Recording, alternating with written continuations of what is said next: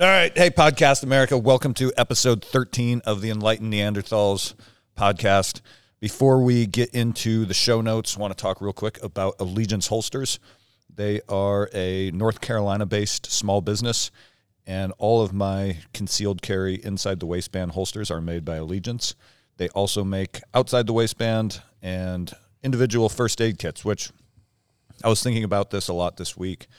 Even if you don't want to wear one of the big tactical belts with the first aid kit in it, they also sell the insert, which is a vacuum-packed, ready-to-go first aid kit. And honestly, everybody should have like 5 of these things kicking around. You should have one in the glove box of your car. You should have one in the kitchen drawer. You should have one on your workbench. You should have one in your, if you have a backpack that you take with you to and from work. Have one of those first aid kits around you all the time because you never know when you're going to need it. So you can find them at allegianceholsters.com and use code TNW10 for a little discount when you check out. Mike, what the fuck did we talk about last weekend? This is a roundtable episode, which are my favorite. Kind of jump around. I think we talked a little bit about survival with cold water after doing the plunge. Talked about a little bit of work, a little bit of society, and these kind of bounce everywhere, but they're my favorite just because they lead to an organic, open conversation. So enjoy. Yeah, I agree with that. Man. Enjoy the episode, you guys. And I started getting a brain freeze on my nut. It's so cold. Oh, that's perfect. Okay, so Mike, while you were in the sauna, what Jordan and I were talking about. Hold on. Oh, it's recording. Oh, thank God. Yeah, that was gold. Yeah, is imagine how much this hurt. Like I was telling Jordan, I'm having a no shit fear reaction right now in the cold water. So that's in an ice bath tub that I can stand up out of at any moment. And we were talking about how scary it would actually be to fall into, like, through the ice in the wintertime with all your clothing on and have that same, like, intense reaction to the cold water, but also know that this is for real. Mm-hmm. And you've got about a minute and a half to solve this problem because I can just stand up out of that ice bath at any moment. Yeah. The feeling of panic, and I'm fighting for my life right now, that would come over you if you fell, like, through the ice into a pond. Must be like fucking intense. Honestly, it wouldn't even need to be ice. Like if you were if you were down by the river, and fell in, and it was just the winter. Yeah. Oh my gosh. Yeah. Just that alone, and like having to stand up and try and struggle because instantly your muscles aren't working the way they're supposed to be. No. You know what I mean? Like, yeah. Whew. I don't know what would be worse, if it would be the temperature. Or like the actual panic and fear of being like, oh no, I'm in this situation and this freezing water rushing me down a river. It's the panic and fear, but the temperature is part of what instills that. Yeah. And that's what I mean. Yeah. But even... Because I was experiencing fear in the cold plunge. Were you? Yeah. I trash talked it and hopped right in. Actually, you saw my first. You saw my first attempt. People who had jump on our Instagram. You'll see his first attempt. Yeah. Trash talked it and then I couldn't get in. Froze up below. Yeah. No, I mean, I think.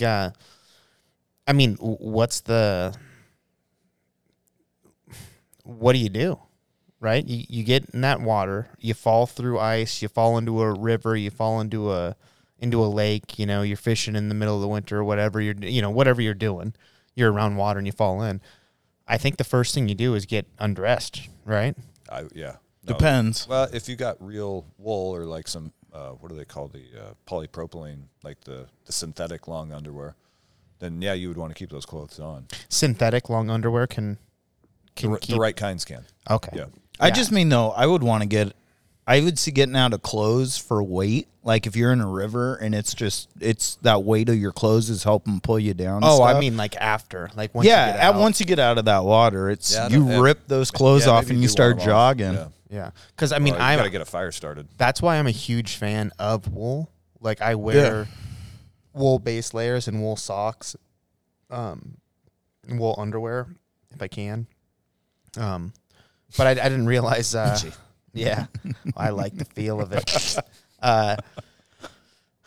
I didn't realize that they had synthetic that actually could keep warm? Because I know it's like, what's it, like 60%? You can keep 60% of the heat. Heat efficiency or retention with wool like when that. it's wet compared to cotton. Yeah. But I think those synthetics work in a way that they get wet, but they wick away moisture so fast. Yeah, they dry quickly. Yeah, it's supposed to be. I thought the stuff they gave us in the Army, we called it polypro, which I think is polypropylene. Mm-hmm. But I have, in fact, I think that's this shirt right here is polypropylene. And so you can get that wet, and it just, I think that maybe that's the key, is it dries. It doesn't keep you warm while it's wet, but it dries really quickly. Yeah. Okay. So I'd still yard this stuff off. Yeah. Okay. Yeah. I think Yeah. you're right. Oh, yeah. I mean, because then at that point, you're looking to make a fire and try and get close to it. Yeah, but or you have to whatever. think, even a fire, you need to collect wood. You got to do all this stuff. Like, right at the moment, you need to start doing moving. jumping jacks. Yeah. You need to do push-ups. You need to sun your asshole. Like, we need to take in warmth everywhere from the earth. Okay, so I was listening to this podcast, and it was this guy who was I forget exactly what happened. I think they were hunting, and he had to swim out to their boat because it got like untied. Mm-hmm. And it was like, if I don't get to my boat, we are fucking stuck here, and we do not have an option. And like we're going to be completely fucked. So, and I could be wrong exactly the scenario, but anyway, he ended up having to swim to this boat, Mm-hmm. and it completely fucked him up. Like the cold fucked him up? Yeah. Or duration of the swim? Like the cold fucked him up. Anyway, somehow it got to the point where he was soaking wet on the side of a lake by himself, and he had to start running. But that was the wrong move. Yeah, it was Because burning calories might actually be incorrect. It wasn't the burning the calories. It was that all of the blood was warm in his chest, and all of the blood on the outside was cold. So he started running, and what ended up happening was all of the cold blood got pumped into the center of his body. Into his and core. Cold his body even more. Oh, shit. So that Yeah, but if you fucked kept him up. running, He couldn't. that almost killed him. Yeah, like shocked his yeah, body. I think Have he you guys ever done some sort of like endurance athletic event when it's really cold? I've had sex on Christmas Eve. It was a sprint. Let's be honest. I've been on like long mountain bike rides when the weather like suddenly changed, and it's not even that cold. Like the temperature goes from 75 to 50, but raining hard. Yeah. And when you're so depleted of calories already, and then your body temperature starts dropping, it's like, oh shit, I'm working really hard here, and I'm still cold. Yeah. And that's when you're like, oh, this is actually, I mean, we're riding bikes in the forest, and we're only 2 miles from the car, so we're going to be okay. But I can see how this would turn really, really sideways if this were a survival situation. Yeah. To where you're putting out calories, and the conditions have gone just a little south, and you just can't stay warm. Yeah.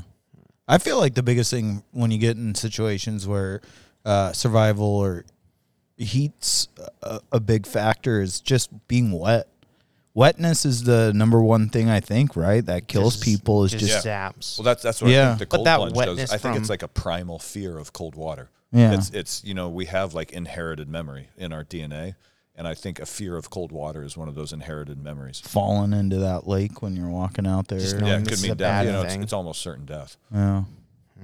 I would be like, what do you do then? I mean, if that's a scenario that happens, like, what is your first, what's your first reaction? You get out of the water, you're standing on the side of a river or a lake or a pond or I say, whatever. if you're out in the woods in the winter, you should have means to make a fire. Yes. Okay. So I'm going to hope Yeah, that but you if have you- a backpack or a fanny pack. With, So what's the scenario? Like, we're camping along a river, we accidentally fell in, and now we're running back to camp? Yeah, I mean, it doesn't matter. You're not within car's reach. You're backpacking. You're hiking. You're camping. how often do you go more than like a 5-minute walk away from camp without grabbing your little knapsack, though? Yeah. But say you were hiking, just for sake of this situation. And you hike down to a lake. You're in the middle of the mountains, and you fall into this little lake, and it is the middle of winter. Like, now what? I think my plan would just be strip down naked as much as possible. Okay. That's bearable. Okay. And run. And then what else? And then get that bear grease. And no, I just run back to camp. You want to get if you fall in the water and say it takes a minute or two, you're going to be really cold. So you got to get your core going.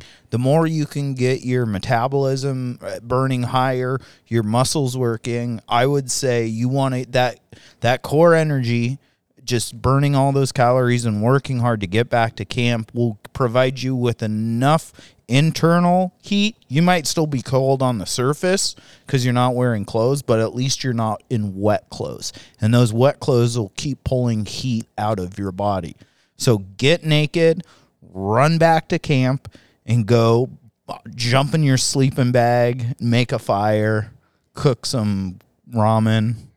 Do you ask your buddy to get in that sleeping bag with you? Yeah, Jordan.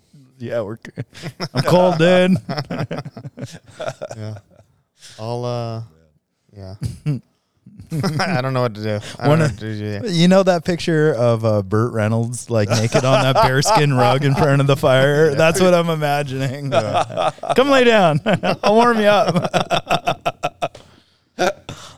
I'm never falling in a river again. Yeah. No, or am I?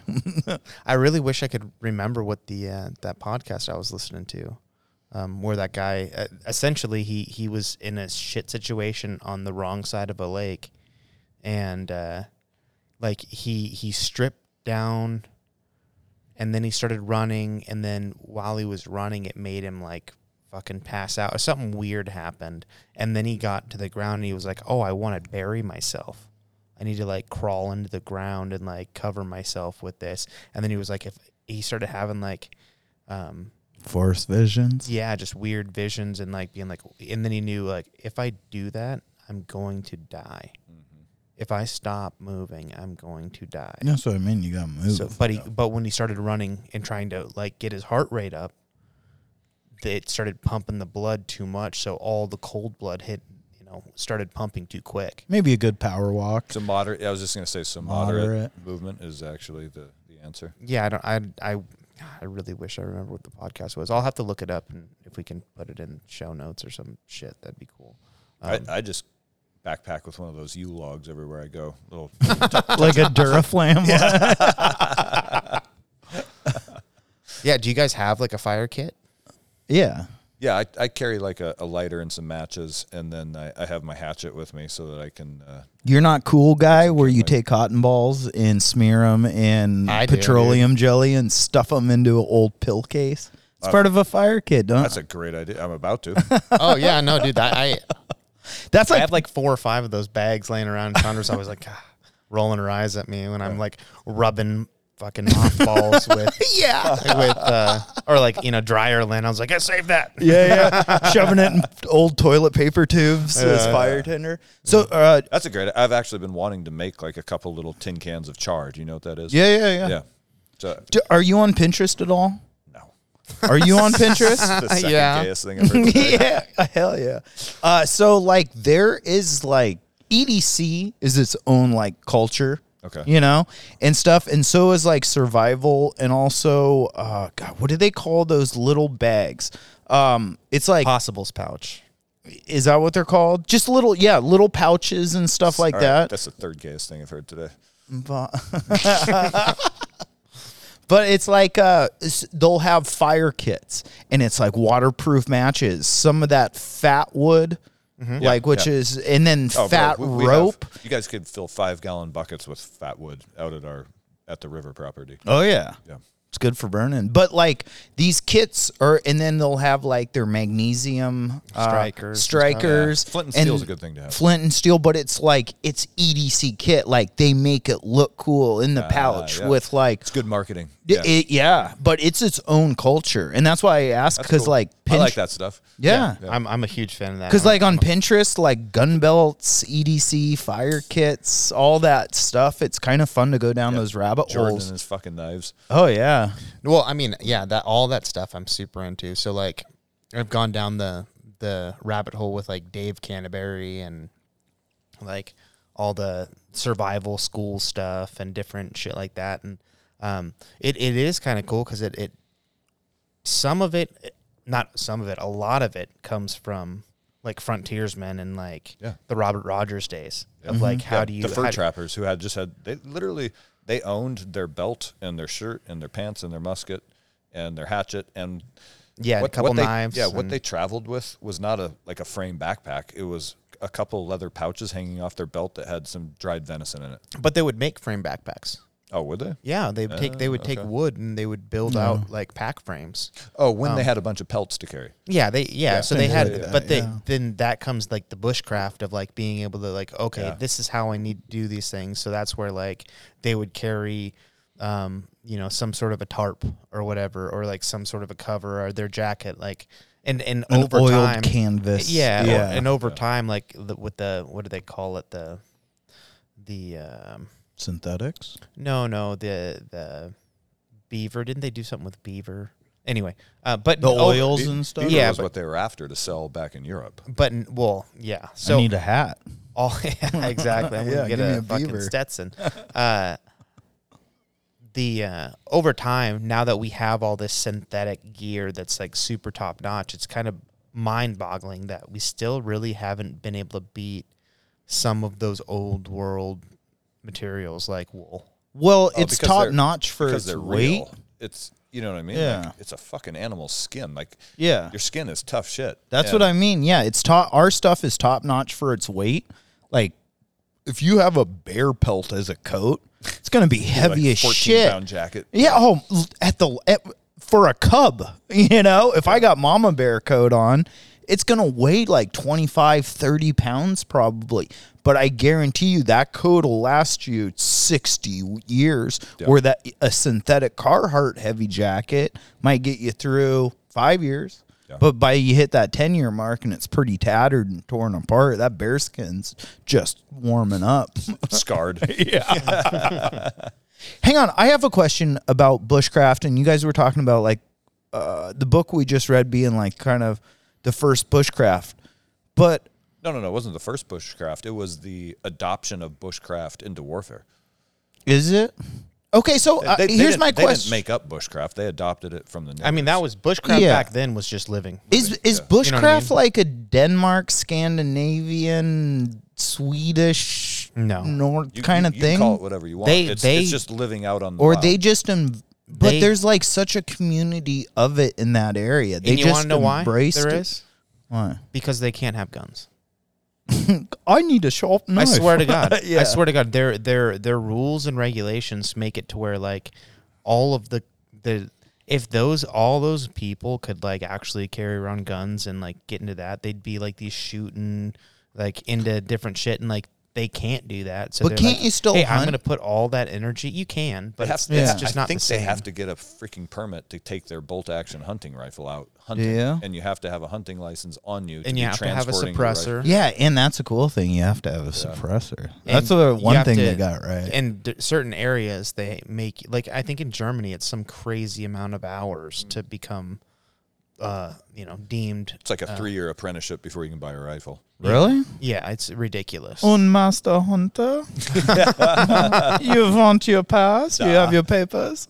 I think it's something crazy like that. But I think like there is something to not being able to own firearms that makes it to where people are like, well, I can buy knives and I can carve on wood and I can go camping, and that's like the most outdoorsy shit I can really get into. But if you're on Pinterest like your boy over here, you'll see that Japan is very into camping. Camping is a huge culture and like an art. Probably because they're stacked on top of each other and they just want to fucking get away once in a while. Which is nice. Yeah. But like camping in Japan is an art.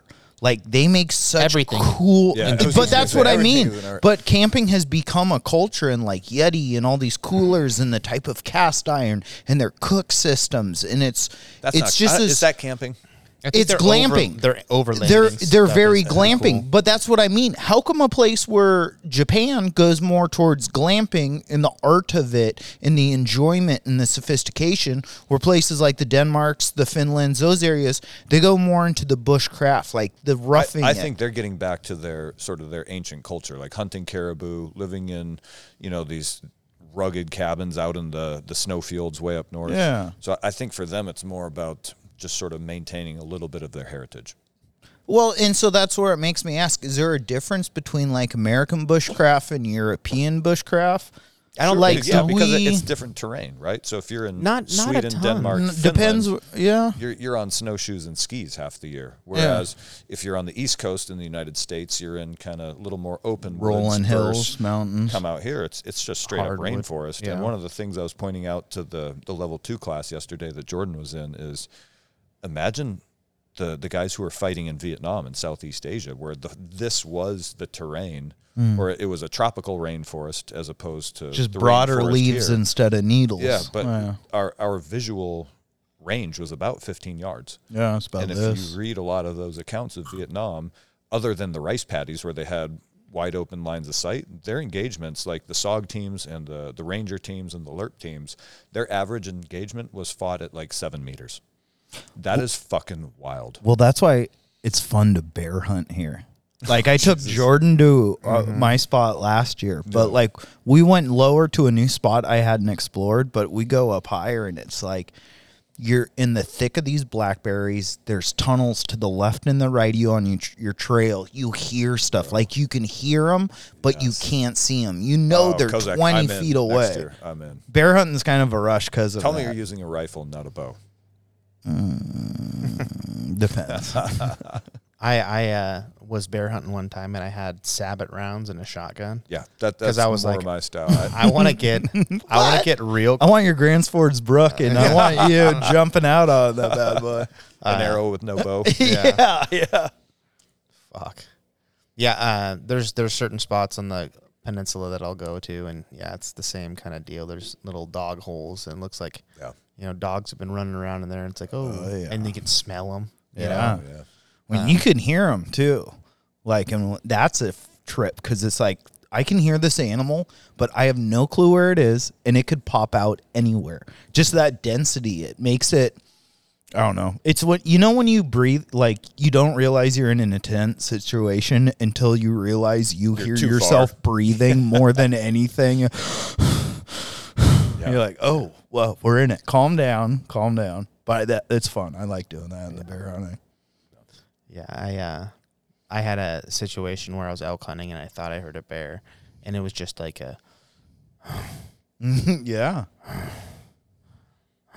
on the other side of this hedge, or like not hedge, but like just off this side of the skid road, and I was bow hunting for elk, and I was too much of a pussy to just draw back and walk through it and just see what was on the other In side. there?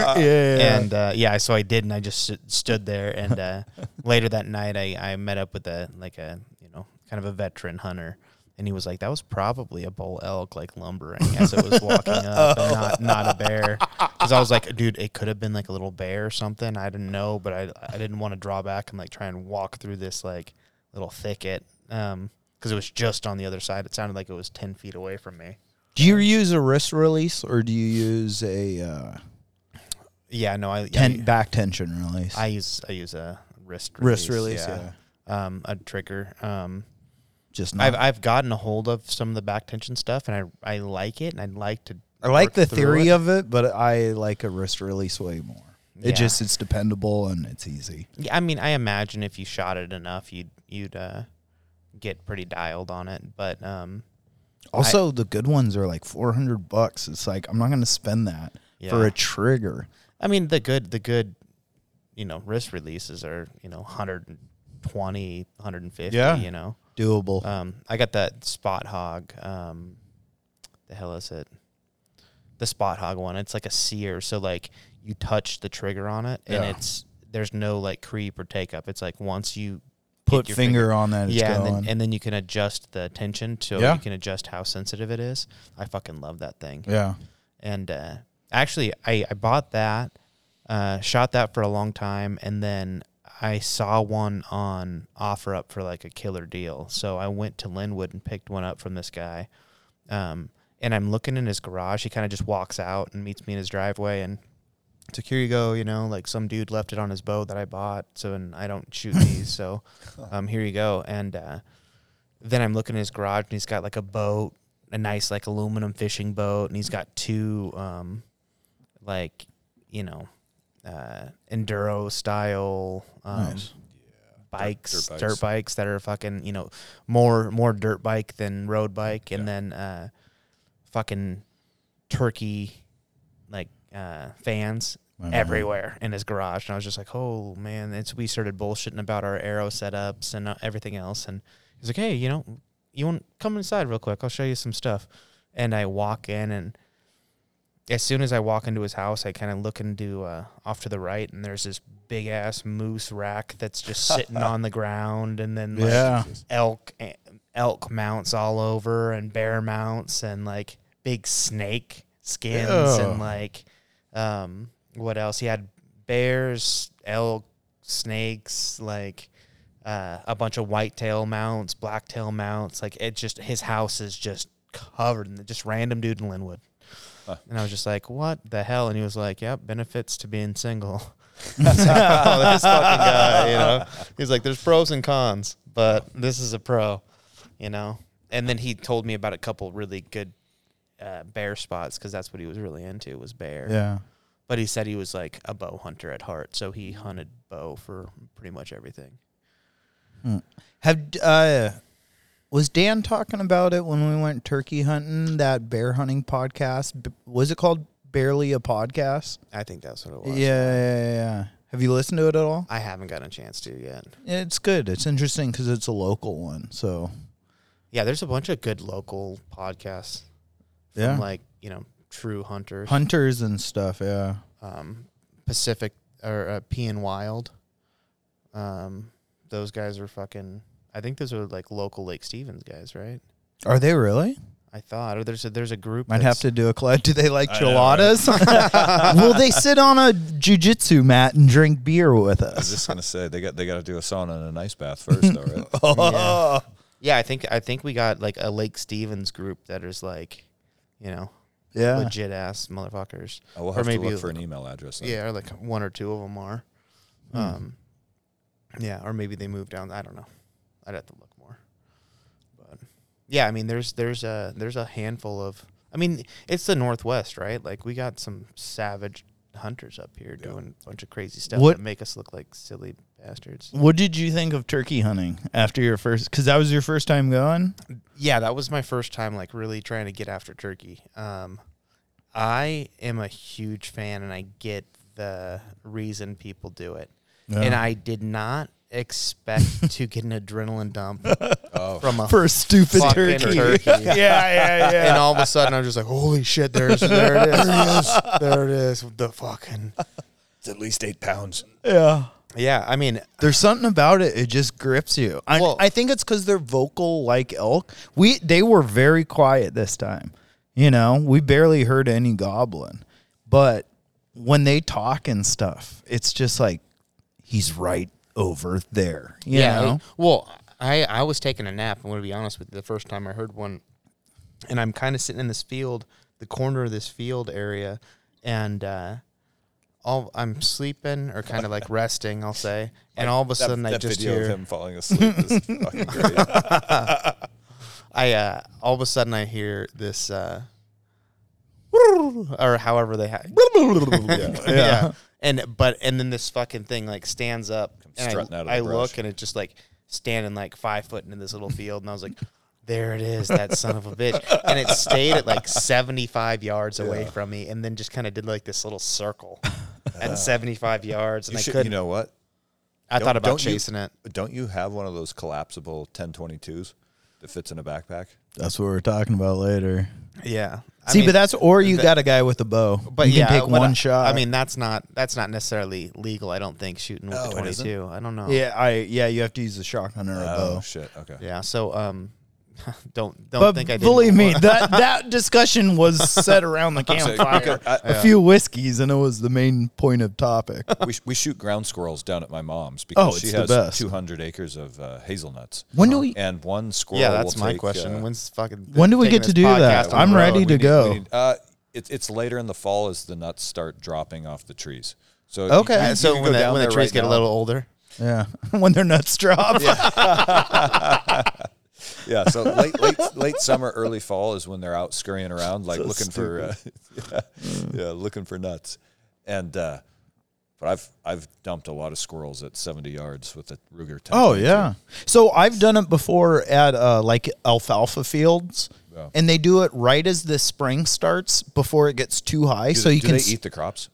Yeah, so the farmers don't want them in there. So they I won't shoot it like.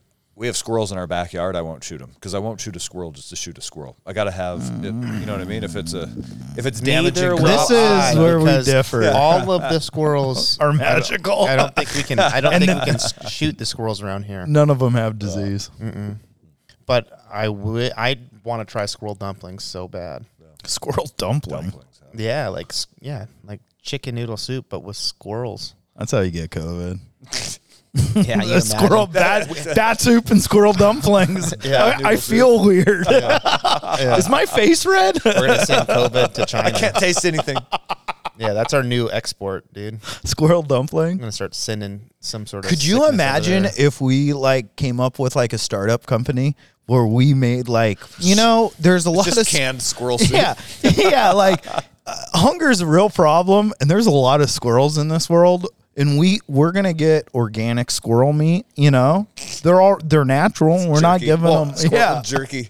One squirrel. By the time you dehydrate it, you get 8 ounces of fucking jerky. It'll look like a stick of bubble gum. You're like, here you go. Here's a squirrel. We're joking because that's not what we see. Someone is gonna hear this idea and take it. Goddamn it! No. Squirrel dumpling. There's guys that live off squirrels. I know. It's Michigan, Kentucky. Yeah, Michigan, the Midwest. Squirrel pie. Yeah.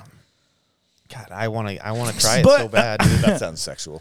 What's funny is I'll never forget the first time I went hunting with Jordan, and we had hung out and talked and met. Most men don't.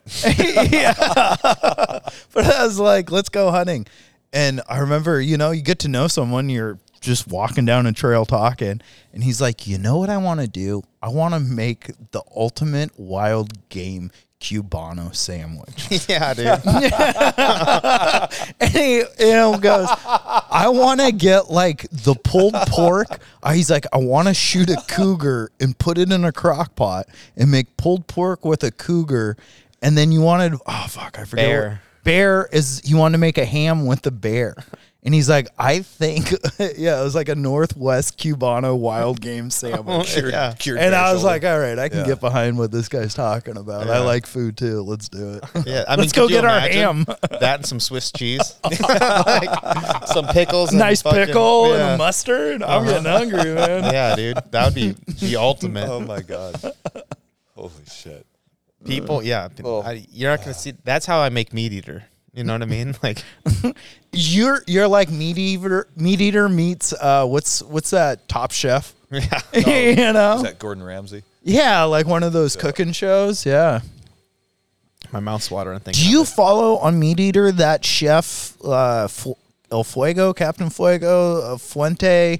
But he's got that hook for the hand. Oh yes. And do you know his story? Yes. I don't think Tobin knows none it. of this. Yeah, that guy, Chris. What's his name? Chris Fuentes. What's the cliff notes? So basically, the dude was a big time hunter, and he became a chef, and he's a big time hunter, and he's he doesn't have I don't think he has any kind of presence of social media or anything. He's got some. He's in back before. Oh this. yeah. He was just a normal guy. He's just a normal dude, and he's a chef, and he's hunting, and I believe he was in Montana, and I think he was deer hunting or whatever, and he comes up on this this bear, that had been killed, and he didn't quite understand. No, he found a 55-gallon drum first. Okay, and he had went a bear in it. It had a bear paw in it. He went over to this 55-gallon drum, looked in it, and saw it had a bear paw, like a severed bear paw. Yeah, just the hand. So he wanted to go in and get the hand with his knife, or grab to get the nails and stuff. The bear To get the claws. Claws. Yeah. So he saw it in a 55-gallon drum. And he grabs this thing, and it's charged with an electrical wire for like high volt electrical, and it blew him completely. Like he passed So out. way back in the day when this property was sold, they ran power to it, so they didn't have a proper junction box. So they sunk a 55-gallon drum and they connected two wires to the utility. Yeah. Yes. Oh, so it was like Jordan and I are electricians. We're talking about unfused electrical power. this was beyond unfused utility power. Yes. Which is fucking a huge amount of power. Yes. So he grabs that. Boom. You know what happens? He gets fucking blown to bits. Holy shit. Lands So this on his is a back. booby trap that somebody Yes, put out on their but- property. no. It was just an old for the property to get power. So it was. They went real Western. This is Hang on, they were using a severed bear paw as No. I believe a bear had done I the see. same thing and Okay. got fucked up. Okay. So a bear paws are used for conducting electricity. a didn't you know bear that? got fucked up, and he came upon this and Got was it. just trying to. Yeah. Was like, oh Okay. shit, and reaches down. They were using a 55-gallon drum as a splice box. Yeah. Is Yes. And Yes. holy Yes. shit. and boom, he gets lit up, and doesn't realize it. Ends up making his way out to the fucking road or whatever. He had to walk miles. Yeah, and after he got just blown up, and then he gets to the hospital, and they end up having to cut off his hand. Yeah. And luckily that's Did all. they put it back in the barrel? Yeah, for the next guy. Yeah, so he does that, and then like his ex-girlfriend or girlfriend nurses him back to health in the fucking in the hospital and stuff. And there's a documentary yeah, it's about fantastic, and it's Anyway, do you guys remember the title? Absolutely not. This is an informational podcast. I mean, Yeah. look up meat eater and chef with one hand, and you'll probably get it. I mean, it'll come up, I'm sure. So speaking of that, did you guys watch that Cam Haynes Once We Were Wolves documentary? I haven't. It is. I'm not even a hunter, and I fucking loved it. It was outstanding. Really? Yeah. I didn't. Well, what's it on? He goes up to, I guess, No, his what best platform friend. do you watch it on? Oh, it's on YouTube. Oh, it's on YouTube? Yeah. He talks about Roy dying. Yes. Big Roy? So yeah, it's I his know that first story. hunt back in Alaska since then. So he's doing bighorn sheep again? Grizzly. Oh, okay. Yeah. Huh. Yeah, And I don't want to give you guys a spoiler, so I'm not going to talk any more about it, but Anymore. it's really good. I'll watch that then. That's on YouTube, right? Correct. Did you read his book, Endure? I haven't. I should. I think Jen has a copy. I read it, and the one thing I got from it was like, God, it'd be tough to be friends with this guy, or it'd be tough to have him as my dad. Yeah. Like, there's one point he's talking in the book, and it's like, I got home from work, I go for a quick run, I come home, it's my son's birthday, we have a meal at home, I give him a kiss on the head, I go do some quick reps of working out, we decide to go to a movie. We go to the movie theater. The credits or the previews start to play on the screen. I put my hood up. I lace my shoes tighter. I kiss my son on the forehead. And I say, I'm going to go get a quick 5 miles and I'll be back in 45 minutes. It's like, it's my fucking birthday. I want to hang out with my dad and he's going to go for a run. Yeah. Like, he can't turn it off. A little bit of manic personality there, maybe. Yeah. A lot of time, I think the guys who do like the extreme, like 100-mile runs or any kind of extreme sport, I think they probably have a little bit of like someone needs to love me more, or I need to be more loved. like they're not comfortable in their own skin, so they're constantly needing to move. You don't think it's And they're kinda push. searching for something, or they either didn't receive something or something was done. And therefore, it creates Or an maybe idol just that's not adrenaline junkies who just need that excitement in their life, which I almost kind of identify with a little bit. I hear adrenaline, Okay. but running a marathon every day isn't adrenaline. That's like a I slog. think it's mania. I think it's just I think it's a discomfort in your own skin and just needing to move because you can't sit still. You literally can't sit still. I'm going to interrupt real quick. Eduardo Garcia. Eduardo Garcia. is that chef's name. Yes. And the documentary is called Charged. Okay. Good name. Or Charged. And his food, like, I follow him on Instagram, and you see he has a cookbook, and he works with Meat Eater. Like, it's, it looks like maybe a lot of old world Mexican, as well as like Mexican American infusion. Yeah. And his food just looks phenomenal. It looks so good. It looks so good. Yeah. You guys started talking about the running. Oh, we're just talking about psychos. Some of the extreme athletes that just go to these unbelievable lengths, like the Badwater 200 or whatever. Mm-hmm. Like, I think it requires a little bit of a manic personality.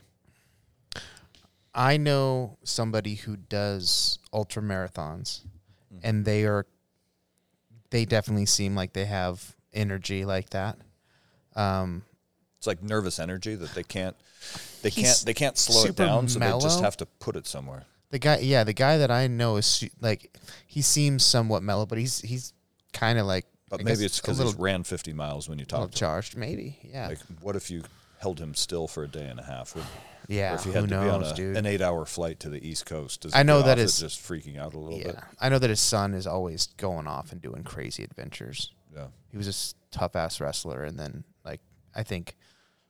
Which at the same time is cool. Like, I'm glad there's people out there. Oh yeah, that, and I wish I had a little bit. I think more he's doing the Moab. Is it the Moab 240 or something like that? I don't know. I don't think it's manic. I think it's trying to fix something in yourself, and I think that's why. I mean, I would even say that about myself, and maybe either you guys even. I would say maybe this is something of everyone. But so many great people in this world are trying to prove something or trying to get over something. Or just, I think there's also just straight up adventure seeking, which I sort of identify. There is adventure seeking, but the people that are crazy driven, it always seems like, look at a Michael Jackson. Like, you want love from your father, and he won't give it to you. Right? And maybe he's abusive and he fucks you over. And what does that do? I'm going to work so hard to become the world's biggest pop star. You don't get Michael Jackson without damage. You don't get like so many, like, who's trying to think of great people, like even like Hitler wasn't a good dude, but you have to say, holy shit, he was motivated, right? And look at him. He had like a prostitute mother and an abusive failure artist father, I think, and that's why he wanted to be an artist. And that creates a fuel for a fire. You hear so many celebrities or people that want to become famous and they become millionaires and they talk about, I was poor as shit, or my father abandoned me and I wanted to work hard and prove this and say that even though someone hurt me, I'm still a good person and I can work this. I think when you see a lot of those people that are trying to crush things in life, it's either something's happened to them and they're trying to figure it out, or they feel they're missing something and they're trying to figure it out. But I would, like I said, I would even say, I think a lot of them are definitely searching for answers to, fill in the blank. But we all are. That's what I mean. It's like you're trying to fill out, like, to be better at grappling, to be better at wrestling, to be better at shooting. It's like, well, how far do you want to take it? Well, it's like, well, what's your drive factor? What's your purpose? If you were raped and all of a sudden you're like, I'm going to become a fucking, no one's going to rape me again. I'm going to learn kung fu and guns and military. I'm going to learn it all. Do you feel like that's putting up like a shell at some point? Is it a shell or is it an understanding of life and knowing that life can fuck you in certain ways? So it's a way of like assuaging a fear, right? Yeah. So same scenario, like had a rape victim. Now they have this intense fear which understandably comes from that experience. And now they're trying to figure out how to manage, be in control of their own life so that they don't have to experience that fear day in, day out. But and I think that same thing carries over to being like, as you grow older as an adult, I think so many people are fucked over by their childhood.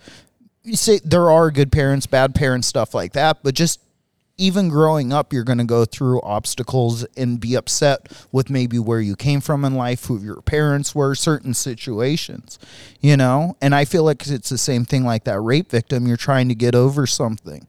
And certain people have more traumatic childhood, and I think that carries over into adulthood with that drive of trying to figure it out, trying to be better. And I think that's where you get these ultra David Goggins, Cameron Haynes, Courtney Dewater, I think, and that lady that runs them, all these people like that. But I don't think it comes from like, oh, I watch Sesame Street every day from 7 to 8, and then I had graham crackers with grandma and tea, and life was normal. I think if you want to... I think normal's like... I don't think anybody had a normal life. Yeah. Like, what's normal? You know what I mean? Like... I think there's always going to be something, or it's like what we were talking about on the last podcast. It's like normal to me might be fucking waking up at 5 a.m. and walking 3.5 miles to a bus stop and then riding that bus for fucking an hour and a half and then walking another 2 miles to get to school. Yeah. You know, that could be normal for some kids, and that's just normal life. It is what it is, and that's what the parents make them do. A village in Afghanistan where you get up and you go help milk the goats, and then you go chop firewood, and then you go, you know what I mean? It's literally just get up and start helping with the chores of survival. Yeah, so that's not normal for them. It's just the way they are. And then it's the comparison that all of a sudden starts fucking you. Well, maybe normal's been planted in us since a long time ago. Like, if you think of, like, the suburbia, like Leave It to Beavers of the 50s and stuff, I think that's what a lot of us think of as a normal life. Like a good-looking mom that takes care of the house and raises the boys, a dad that goes to work, and like problems aren't of like drug addiction and fucking my husband's fucking the neighbor or something, you know. Walt Cleaver. Yeah, it's like Billy got the Beeve got a C on a book report. You know. Yeah. Flour's not on sale anymore at the grocery store. Wally. Yeah, I mean that's. But I can't unsee Walt Cleaver pounding the neighbor lady now. All right, gang, we need to have a family meeting. Dad's got something to say. He's talking about the beef and not the normal one. But I think that's what we think of a lot too, because as a kid, like growing up, like looking at commercials, you know, it's like the amount, and I grew up in the 80s. I love, like I said, pulp culture, and like looking at the commercials that were geared towards us just for cereal or juice, or like all the kids would come over to one kid's house and the mom would be the one there and she's getting all the snacks and everything. And you're like, that's just life. Yeah. But then you go over to a friend's house and it's like, where's your mom? It's like, well, she works and then she gets home really late, or two jobs. Yeah. But I think everyone wants to shoot for that easy normal. Like we always say, it's good to be hard and that makes a more stronger person. But I think in our heads, we want an easy life. That's why the shows of Leave It to Beaver, that ideas of a John Hughes 80s film where you have... It was an ideal. Yeah. And, well, I mean, and that's like, I guess, sets people up for failure. But if without that, like, comparison... But that's a good life if you're a grandparent. If you've worked really hard as a young person to strive and get what you want, money in a retirement, as a grandparent, I feel like there is a time when you want that Leave It to Beaver lifestyle compared to getting in the cold tank. Don't get me wrong. The cold tank is good, but it's like, I'm in my 70s. I'm here to wear a flannel in the summer, you know, eat dinner before 4:30 and just enjoy my good times, see my grandchildren. My golden years. Yeah, just take it as easy as possible. Grandparents are like a human cat. You know, they nap all day in the sun, they eat a snack, and then they visit with their friends and take a bath. Hi, Mom. Yeah. Yeah, but I mean, that's just a good life that everybody would want now. But that's what I mean, You know what like I mean? that Leave It to Beaver, that kind of where everything's golden. We do strive for that 1950s, that things are nice and pleasant and I don't have to worry about crime and fighting. And yeah, but like we're sitting in this room right now and you look up here and there's fucking trophies and medals and belts and all this kind of shit. Like that's life. Yeah. These are the little mementos that you get, like, of working hard. Yeah. And in accomplishing something that is hard. Yeah. Because it's like what Tobin said to his kid that stuck with me is like, oh, you're watching YouTube videos of some guy juggling a fucking football. Or, I mean, a soccer ball. Sorry, I almost went British there for a second. Football. Yeah. But, you know, playing soccer, doing some cool stuff with a soccer ball, and then all of a sudden, it's like, well, why is it cool? Yeah. It's cool because it's hard. Yeah. You're doing something, and people love watching people accomplish things that are hard. Look at that, like that one girl who was like the youngest girl to sail around, or the youngest person to sail around the world. Yeah. I found myself watching documentary. I watched like a 2-hour fucking YouTube documentary of some dude who like just wanted to sail his boat from like, I don't even remember, California to Hawaii. You know what I mean? And I watched this guy's journey.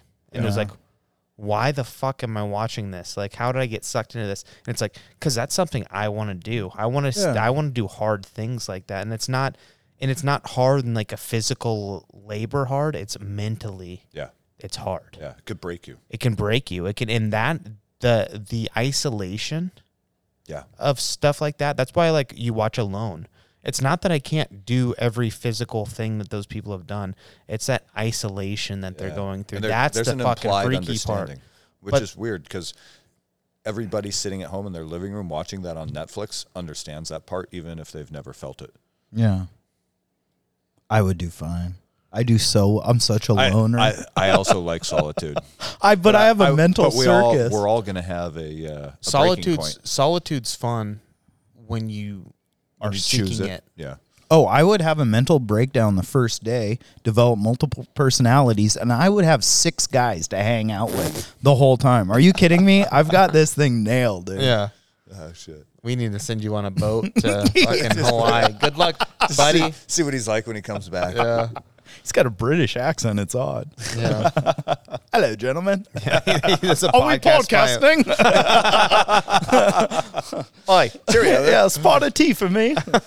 Oh, shit. Yeah, that's that. I think there's definitely something to people who are seeking things that, I mean, was Wally Cleaver the you know, the bad brother? The bad, like, I mean, what? Secretly, he was a meth addict. Oh no, that was Eddie. What is the? What, I'm getting some blues and pounding some dang. Yeah, dude. But I mean, at some point, like, you realize life is not that. It's rough and it's hard. So fuck. Trying to make that life for yourself is hard in itself. Yeah. Right? Like, trying to create the perfect life and, like, make this world, like, because then you know what that requires? Boom. It requires trust in other people. Yeah. And abilities to, like, rely on other people. And that is fucking scary as shit for most, in my opinion. Yeah. Right? Because you have to say, we all agree on this ideology and we all agree on, like, this, like, life we're trying to live. And we all have to fucking abide by it. And when somebody gets a little out of whack, it's like, well, you know, this is what we're trying to do, and, you know, you got to fall in line for our perfect life, and we're trying to live this perfect life, and that's just not the fucking reality of the world. Well, okay, so this is perfect. So to keep going with that, like, say, like, in the 50s, we had it the Leave It to Beaver style, and everything was just roses and sugar and sunshine. It wasn't. No. In the TV shows, like, that's how we portrayed things. Yes. But as time kind of went on, like, look at as things kind of changed, like, into, like, go to the 80s and, like, the movies that were comedy. But if all the 80s cartoons that we grew up on were just commercials for Hasbro toys, were those shows like Leave It to Beaver just a commercial for the ideal of life that basically American society was trying to push? Yeah. Yeah, having good stuff. I mean, it's easy to make a quick dollar in there, too. Yeah. But if, like, that 50s style was, like, the ultimate and, like, society's great and this is the greatest generation and be polite and all this stuff, and then you kind of go... I'm not saying it was bad. I'm just saying No. It was sort of like... Those Sandlot years. That generation's way of push, like, hey, this is what we want American society to be. So we're going to make a couple people, TV shows that demonstrate Yeah. how you are supposed to conduct your family. But then you still have wars that continue on. You have drugs and alcohol. You have normal life that goes, and then but everybody hit it. So it was Yeah. like my grandma would go hide in the garage to smoke a cigarette.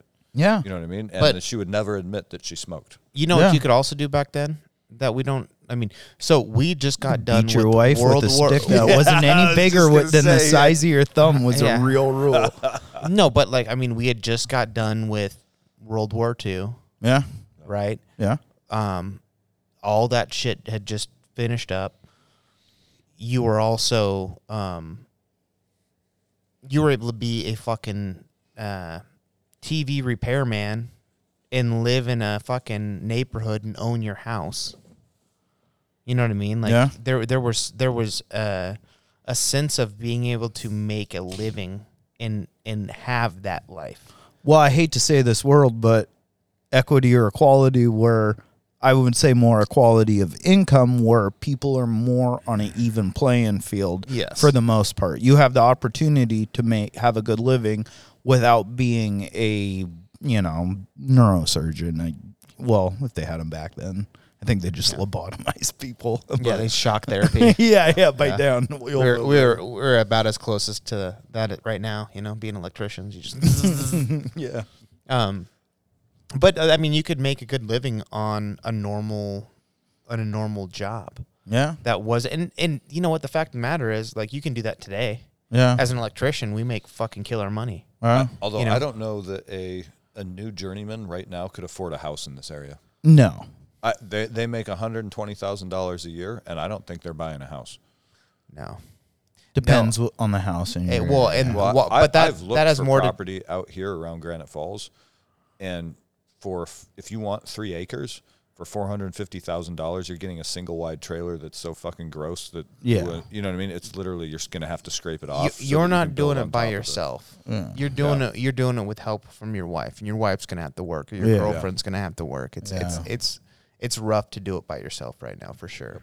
And back in the day, you could be that stay at home mom, and kids are doing whatever the fuck, playing baseball or. Yeah, and I wonder if we're kind of the last generation where that can happen, because Jen and I bought our house in 2012 or so when prices were way down, so we have been able to live that life. But I don't know that like someone could do it now, even 12 years later. Yeah, I don't think so. I know that like my house, I couldn't afford any more house for what I got. Like fuck, I can't afford kitchen.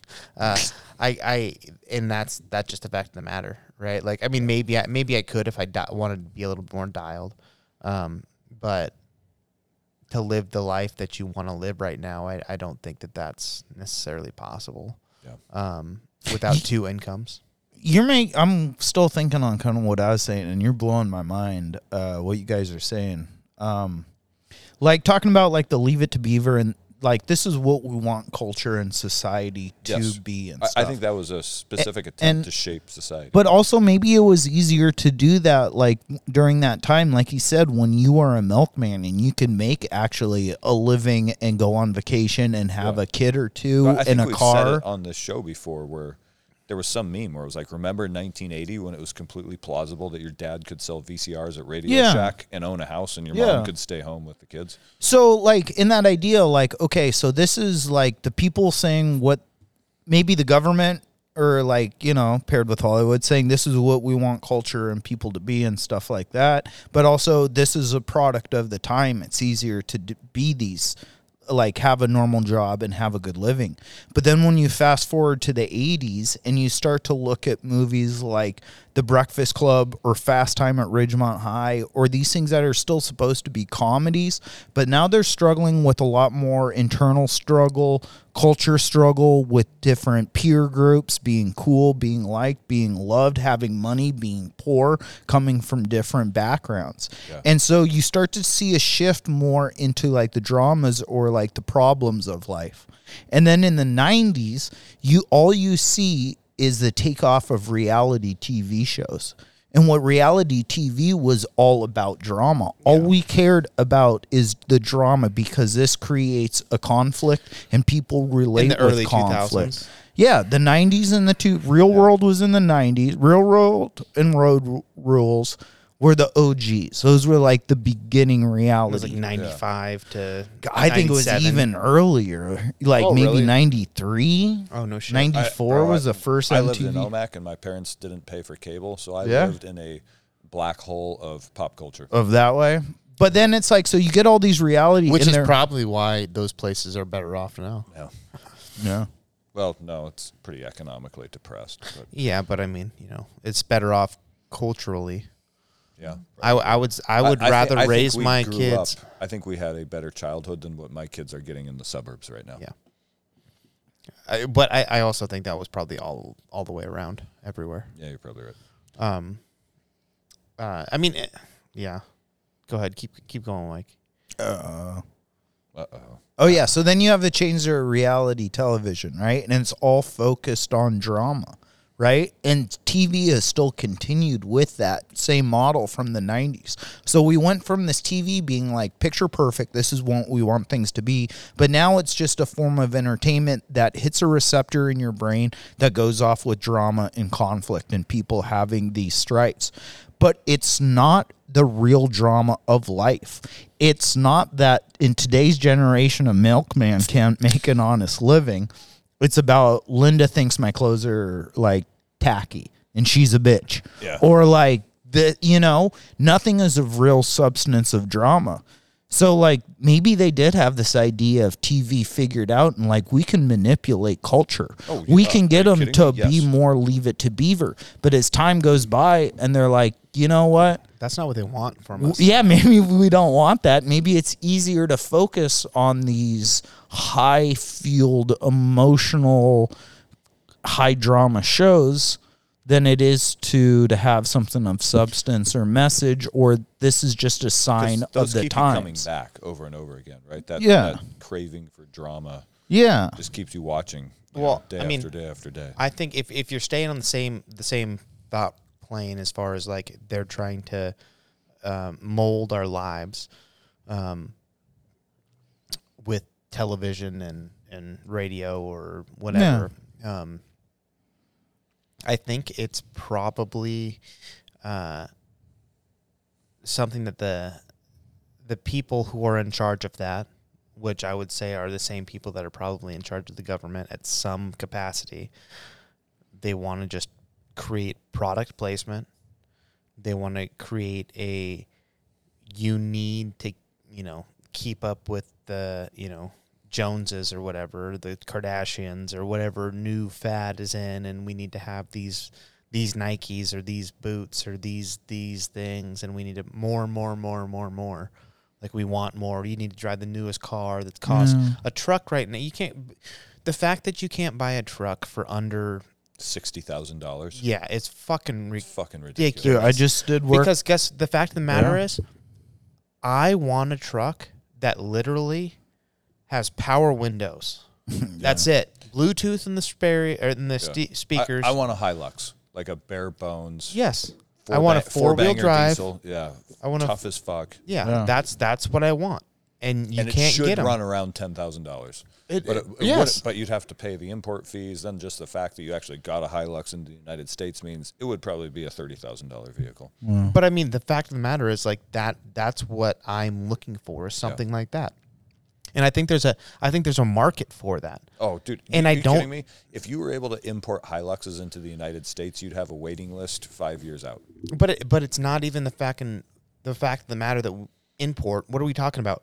We could fucking produce them. Yes. build Oh, it. I know. Why don't we do that?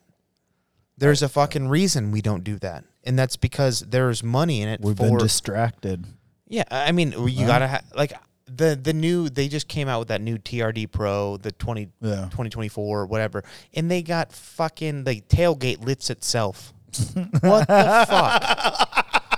You know what I mean? You're Like, paying for. Yeah, you're like paying. what the fuck do we need that for? How many tens of thousands of dollars does each potential customer have to pay to cover the research and development of a self-lifting tailgate. Like- And you're right. That's a fucking problem. Who cares? How about this? How about a windshield that doesn't crack? Yeah. Every Fuck it, dude. 6 months, I'm getting new windshield. I have a huge divot in mine. I could give a fuck. Crack my windshield. I want a fucking rock stock car. You know what? I don't want to. This is where I'm at in life for me and what I really truly want. I don't want to have to roll my windows up Crank the windows, you spoiled bitch. right? But yeah. Wally Cleaver did it. motherfuckers don't. Today, kids, you put a kid. I swear to God, I've seen it. You put a kid in a car that has hand crank windows, and they don't know what the fuck is going on. I haven't seen a hand crank in years. Does your truck have them in there? No, I wish. Oh, okay. I fucking wish. But I wish I had a hand crank on the driver's side On the passenger. and a fucking electric on the passenger, so I could reach everything else. over Yeah. That's Do you that remember would be there cool. was a few years there at the end of the 90s where cars did have that, where it was like, you get like the 2-seater truck. And you have to reach over No, and get the passenger door was electric.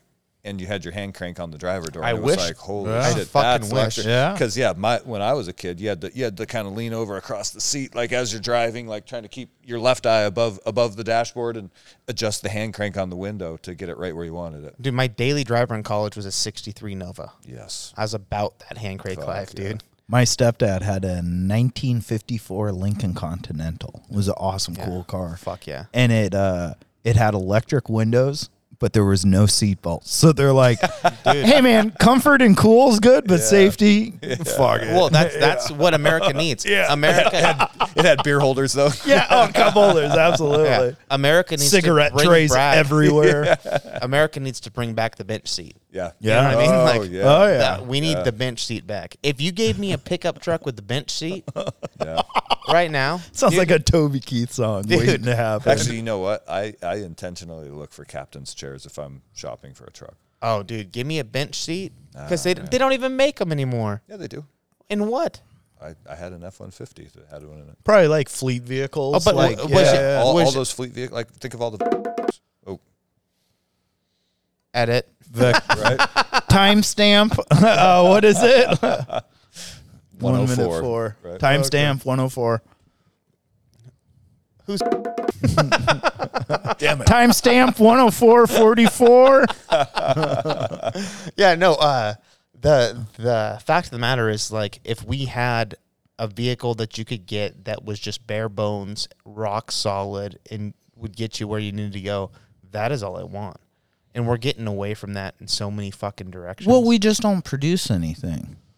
I mean, like even a we produce the plans that go across the fucking world, and they Kinda. produce it over there. So we stop produce it. the plans to have someone come up with the plans to build it and get Hey, have we all need our to do people truck this buy shit. it. Yeah. We don't really produce, man. Like I said last podcast talking about like medicine is like our biggest economy in the United States, and it's like, wait, But all that the manufacturing. yeah, Of the pharmaceuticals. you overseas. shouldn't be like your number one exporter shouldn't be doctors.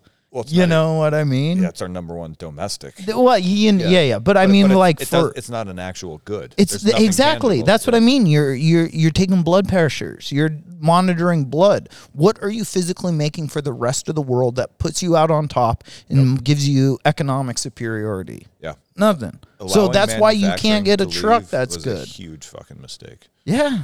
But that was the idea of the 70s in a globalist market, man. We need to expand. And the 80s and the 90s, even into the early 2000s. Yeah. It literally wasn't until Donald Trump that anybody started talking about bringing manufacturing back to the United States and getting Me and all serious my about it. friends. I did. would say, actually, yeah, I hear it. You know what I mean? That's the fucking fact of the matter is, most of the fucking people. Most are. of the people are talking. Yes. So I why agree the that- fuck are the people not getting what they want? Great question, Jordan. palms are getting greased, baby. Yeah. Palms Yeah. are getting greased. And that's a problem. Yeah. So how do we fix And you know what? it? It is. There's becoming a caste system here where the few control the masses just through, not through outright power, but through commerce. Yeah. Right. And one of the things I've always, or I haven't always said, but that always strikes me, especially when I'm driving to work in the morning, is that Seattle and Everett and Western Washington in general are starting to resemble a third world country. Because I remember when I worked in Peshawar, Pakistan for a short time, the thing that always grabbed me was that you could pull up to a stoplight in Peshawar and you would see the latest model, highest end BMW car at the stoplight, right next to a donkey cart with like a 7-year-old boy driving the donkey. Yeah. And it's like, holy shit, there is no middle class here whatsoever. Yeah. Everybody in this city falls under one of two categories: rich as fuck and poor as fuck. Like you a know who the richest fuck Johannesburg. were? The government. Yeah, or a very few select people who, even if they weren't, holding title in the government, they still had extreme influence over Yes. it just because of their wealth. Yes. Yeah. And that's where we're fucking heading. That's where I don't. That's where we are. We are, yeah. We are there. Yeah. Fuck. Time for a pee break. Pee break. Even though I think that's the longest we've ever made it because we just got out of the sauna. I'm so There's no dehydrated. fucking If I could pee, I would, but I'm just going to stand downstairs with you guys and puff out some pretend. dust. Chew. All right. All right, we'll be back. Pee break. It's so good to have them. When someone's like, you missed my birthday, everyone messaged me and you didn't do it. It's like, you're not my friend. Yeah. We should be able not see each other for 10 years, meet up, and you're my best friend Yeah. again. Yeah. Yeah. No, dude, my brother had to move to Tennessee for his residency. And so we used to hang out a lot more. But even now, it's like, when I do see him, it's like, what's new? Nothing. And then we just sort of pick up wherever we left off the last time. And I think that's that's dudes. Like, I don't think girls have that experience. Yeah. A lot like this podcast. So, Oh, yeah. Hey, we're back. Oh, yeah. In case you didn't notice, we're back. no, I mean, that is a fun thing about good friends is like, one of my best friends is Sean O'Mara. Or Sean is a dude who just like, from 7th grade till now, we've just been tight as could be. Yeah. And I haven't seen him in years. And it's not because he's like not around. He's busy. I'm busy. We have things going on, and it's just like. But when we see each other, it's like click. Like, Yep. hey, Yeah. It's what's like up, brother? It's like you hung out we good? yesterday. Everybody good? Yeah. Things are good. Yeah. You got a kid now? Cool. All right. No. Fucking, But I mean, obviously, there should be, trying to make time for that more. But it's like, it's just one of those things that it doesn't need to be to still know this is my fucking boy. You know? What I mean? Like, yeah. So I got a few friends like that. Yeah. It's nice to have. Do you think that's what's missing from a lot of people's lives now? And one of the reasons we're experiencing so much mental illness is that people are not as connected as they used to be. And the three of us are all kind of social people, so we all have that group of friends that, just like Jordan's describing, you can not see each other for 2 years, and then when you do finally hang out, it's like no time has passed. And I'm only framing this because of what Greg says on his podcast, where he's like, people message him and they're like, I have no friends. Like, I can't imagine that world. I've never not had friends. Yeah, but I think it's two-part. Like, it's one, you have people that just they're not good at making friends. But then I feel like you meet people. Or maybe they just don't have, like, because the world has gone politically correct. And so you sit in your cubicle and you behave with political correctness. So there's never any, you can never actually so there's know. no engagement at all. How could you know who someone is if you're sort of being squashed under political correctness? Just being polite elevator talk the whole time. Because the reality is, if I'm being me at work, like we have to kind of, like, we do construction, but I'm in the office where we do have some female project managers, and so our superintendent is constantly looking over at us, and he'll be like, "Hey guys, shared office, okay." He's kind of laughing out one side of his mouth, but out the other side of his mouth, he realizes that we're gonna get in big trouble. Keep if your we don't. shit together. Yeah. Tighten it up. So tighten it up, and boys. the effect of that is I have really good friends at work because we're allowed to be authentic and be ourselves. Whereas if we were forced to 100% of the time be, behaving with political correctness, we wouldn't even know who each other are. Yeah. You're talking to a shell at that point. Yeah. And it makes everyone isolated because they can never form any sort of connection with another person. Yeah, and that's tough, especially for work where you depend on someone and they depend on you. And if you can't be honest and know who your coworker is and they know who you are, there's not going to be a lot of trust or a feeling of affection or conviction that I want to help this person. Yeah. It's this Tobin. Apparently he likes bikes and he drinks a latte. You know, that's all you know about him. No. Yeah. Tons of whipped cream. Well, I mean, it's when I think to like the people I spend the most time around right now are people at work and just talk to generally. People at work, and luckily, again, I'm in construction, so I'm not necessarily I can be open. And I think that happens in offices probably quite a bit, but it's like real hush, closed, like, and it takes longer to understand where somebody's coming from. Yeah. The flip side to that in our trade is sometimes it's like, oh, too much. Yeah, shut the fuck up, motherfucker. Yeah.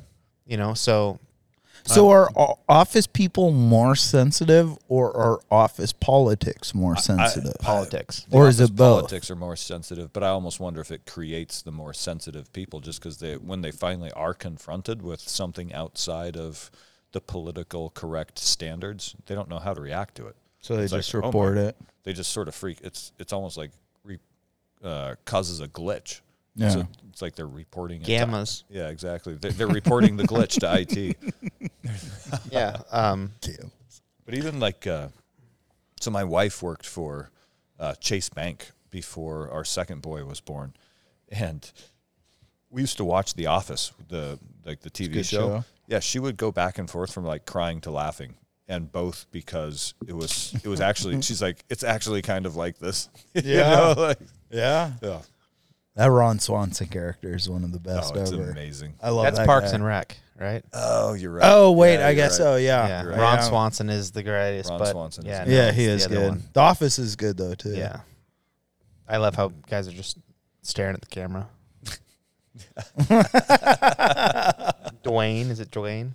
Right? Dwayne. I can't. Or I don't Dwight. remember. Dwight. Dwight, yeah. He's a local boy, isn't he, from Yeah, Tacoma? he's a Seattle guy. No yeah, shit. Yeah. Yeah. I didn't realize that. Yeah, Dwight. The potato farmer or whatever he lives Yeah, we on. got one on the boards. Beats Bears, Battlestar Galactica. Yeah, Beats. Yeah, that's right. Never mind. Beef farm. Goddamn. Yeah. Well, I think we do live in this fucking weird society. Like, because the last of the political correctness, and this is maybe just biased, but I know a lot of guys in like non-union sectors are like, oh, you guys are fucking bitches. Like, I carry my gun at work all the time. Like, I do all this stuff and I can do whatever I want to do, and like people are cool with it, and we, non-union, contractors or whatever. And also like my buddies who are just running their construction companies, like they kind of do what they want to do. They'll drink on the job. They make it feel like it's back in the day, and they just like, fuck you. We're going to do what we're going to do. We're going to get your job done, and we're going to live our life as we're doing it. And it's kind of refreshing. I've gone in like, dude, it's why when I'm out at our river property where the range is working on a Saturday, just doing shit, labor. yeah, It's the best days of my life. Yeah. Because It's I'm fucking out there, rewarding. Yeah. I get up, I go out, I get an omelet at the Buzz Inn, and then I'm out there at 7 o'clock chainsawing or like burning stuff or clearing brush or whatever. But I'm working for myself. And then at lunch, I'll have like a Coors Light and a sandwich. And it's like, all right, well, back to it. Mm-hmm. And then I always end up burning late into the night. And so why not, hammered drunk. Yeah. I mean, that's the beauty of it. And but the stress on your actual body. Oh no, I feel so is good. so less. Yes, it's because so it's minimal. like your spirit feels light. Yes, and that is like, I have the energy to do this all day long. So when people are like, "Oh, I'm working these 14 hours," like, you're not working your 14 hours. You enjoy what you're doing. If you're doing I'm it for grinding yourself. this, and I'm trying to make my. And it's like, yes, you can say that, but the fact of the matter is, you're doing it for you, motherfucker. Yeah. So. You know what it feels like to fucking put 14 hours in for another fucking humans? God. I'm paving another man's fucking driveway. Yeah, an 8-hour day is a long day on a construction site when you're just working for a company. Yes, but when you're doing it for yourself, dude, if you love it, unless you're just doing it because you think it's a path to. Because a paycheck's still a paycheck. Yeah, Yeah. I love hey, cutting trees and burning and cutting slash up and whatnot. And I have a vision out there. Like we have a vision of what we want Training Northwest to be. And so every moment or every minute I'm out there doing just, physical labor is a step toward that. Yeah. So it always feels good. Yeah. There's something special about doing it for yourself. Yeah. Right. And we're getting away from or we're not getting away from it. We need to get away from the fact that like you need to go to college to create a life for yourself. I think it's becoming more and more evident to even middle of the road people that college is just political indoctrination at this point. I would hope. Unless it's like a STEM thing. I see the understanding for STEM that's fields, why they require the general education requirements, or GEUs, is so that you have to go take some of the liberal arts classes and be exposed to the well-rounded person. Quote unquote well-rounded. Well-rounded so long as you believe what we believe. Well, that's where like more of like a technical college compared to like your major indoctrinated or like a 4-year university. You're talking like an ITT tech. I feel like does that still exist?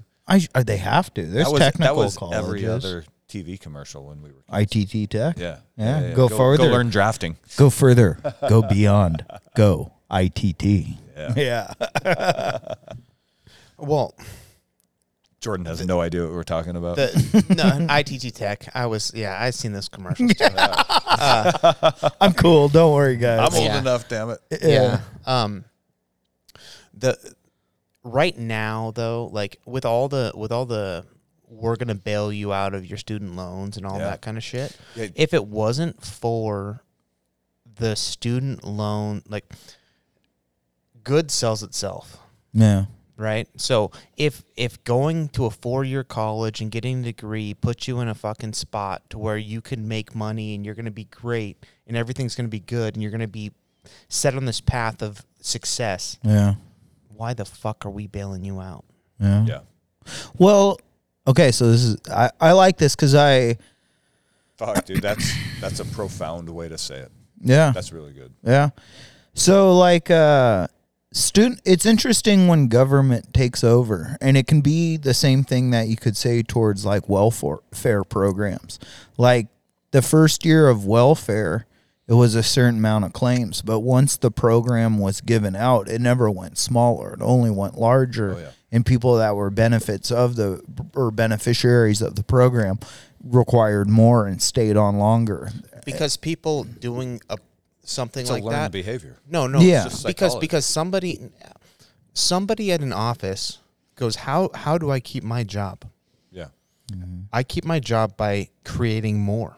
Yeah. I need to make a bigger improvement in a bigger system and more complex system because then I can run it. Right? If I keep the program, if I'm lessening the program or keeping the program at a steady rate of this percent, but that's the thing. They don't do percentage. They do how many people can I give money to? Mm-hmm. And the population just keeps fucking getting bigger. Yeah. Mm-hmm. So they're trying to reach more and more and more and more and more people. We need more and more and more and more and more money. Next thing you know, they're giving it out to fucking everybody. Yeah. For ridiculous reasons. Well, they qualify and stuff, but yeah. Yeah, but that qualifying shit is bullshit. But so, like, where I was going with that is that, okay, so college loans kind of are a government program because it is the... Get you indebted at age 18. No, you become indebted to the system. Become indebted, but also you can't default. So, like, you can claim bankruptcy for all kinds of debt, but college loan, you can't get out of debt. And it's a weird thing. It's a pipeline that the government, and in one way, it makes sense because it's like you look at us in the space race with Russia back in the day, and what were they promoting? Everyone's like, college, school. We need to focus on education to get us to this next point. And we did that. And then, so like a certain way, I can understand the... Higher education. We need higher education. At a lower fucking age. Yeah. Is what we need. Higher education at a lower age. There's no reason a fucking child. I think what it's become though, like you're saying, it's almost like indentured servitude. Get the kid when they're 18, when they're about to go out on their own, get them to sign this contract that they will never ever dig their way out of, and they're ours forever. And you know what? We will outlaw bankruptcy, or sorry, not outlaw, but like exclude this debt from bankruptcy. You can't scrub it. Yeah, you always owe this money. So you, a house, forever, credit cards, everything else, we can scrub it if you claim bankruptcy. Yeah, all these parents letting their kids sign college loans, you're literally putting them into a life of servitude. But when it's they sign that loan. I will push back. Okay. On that, I'll push back on that because I think what is happening. Jordan's a doctor. He never told us. You didn't know that? Yeah. No, I Dr. Feelgood. Turn around. Bend that over. feels good. Yeah. I think what is happening is there's a generations that have gone to school, right? And they had to have at one point when in the 50s in the beaver days, right? Love it. You go to college, you're going to come out with a 4-year degree, and you're going to be a higher educated person, which is going to put you as a doctor. It's going to put you as a lawyer. It's going to put you at these specialty jobs that are going to move you to the higher echelon of society, right? And that was true, and that was good, and that kept happening. And then all of a sudden, it got to the point where it was like, oh, I got a 4-year degree in liberal arts, and I can't get a job. Yeah, but I went to college. Yeah. I did what I needed to do. But they also weren't indebted. You were expected to work like it wasn't the same amount of. It wasn't work your way through. Like my dad lived in a tent in this. Like my dad literally went homeless in the summers and backpacked through the Cascades from the time that spring quarter ended until fall quarter began. He was quote unquote backpacking. But your dad at that same time wouldn't have really gotten a degree in women's studies except for a couple colleges. Yeah. Where I think is what he's saying but now, my point like... is my parents both graduated college with no debt because they lived, and that was but what were their degrees? What were their degrees? Yes. They lived frugal. My mom was a nurse and my dad was pre-med. Okay, so if your dad was a tuba major and your mom was he still would have graduated debt-free. Yeah. Yes, you know but I mean? I think though also that those 2 degrees are more likely to get you money. 100% in the job market. Whereas my only point is that you're encouraged to go into debt to get a 4-year degree, whereas that changed right about the time you and I were graduating high school. Yeah. They said I remember all of a sudden in 1998 when I graduated, they were encouraging us to apply for student loans to the school. Free money. Excellent point there is that the public school was encouraging us to apply for student loans, meaning the clearinghouse for approved government information was telling us, hey, guys, go out and apply for these loans. Probably not that the school administrators realized it, but I'm sure that was coming all the way from the top, realizing that this is how we get these guys indentured for the rest of their lives. But debt isn't a bad thing if it gives you opportunity. When I bought my house, it was a tremendous sum of money, and it is more than doubled.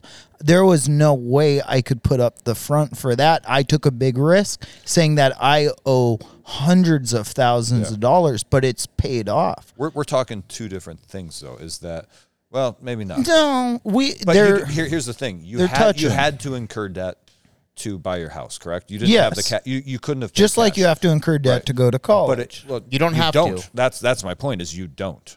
The standard pre 1996 was that you work a night job, you live in the dirtiest, nastiest apartment with 6 roommates. Yeah. You eat top ramen and bananas 29 days a month. Yeah. And that's how you get through college. Here's the deal: a 4-year degree, $25,000 a year, right? Yeah. From UW. Yeah. Something like that. Probably. We'll take off 2 years of that, go to community college for $5,000 a year. Yeah. Right? Now you got 2 years at $25,000. Yeah. I don't know where you're getting 20. The last time we talked to a financial advisor, they told us if we want to plan for the boys' college, we need to plan $200,000 apiece for a 4-year degree. So sorry, boys. The fact of the matter is figuring it out. In-state tuition. Yeah, it's exactly what I think. Yeah. In-state tuition is not that. No, I think that includes living expenses, books, all this shit. You're probably talking straight tuition. Tuition, yes. Okay. Tuition. Books, another fucking 15,000 Yeah. for the 2 years. For something that's available on an iPad now. For something that you can get from somebody who took the class already, but they make you take the fucking book buy anyway. a new one. Yeah. Anyway, you can go down all those rabbit holes, but the fact of the matter is, do 2 years at community college. Yeah. Yeah. Then do the other 2 years to get your Also, you take your last you term. can also take like several years of calculus and physics and biology in high school. Yes. I have a buddy who finished his last quarter at UW. You know what his degree says? Fucking UW graduate. Yeah. That's it. Nobody knows the difference. Yeah, you can go to University of Phoenix for 3.5 years. Yeah. I mean, that's the Transfer. fact of the matter, right? So, like, you have But that's what I mean, like saying more But either STEM way, fields. I don't really care. Like, whichever route you go, just understand that you shouldn't be incurring debt.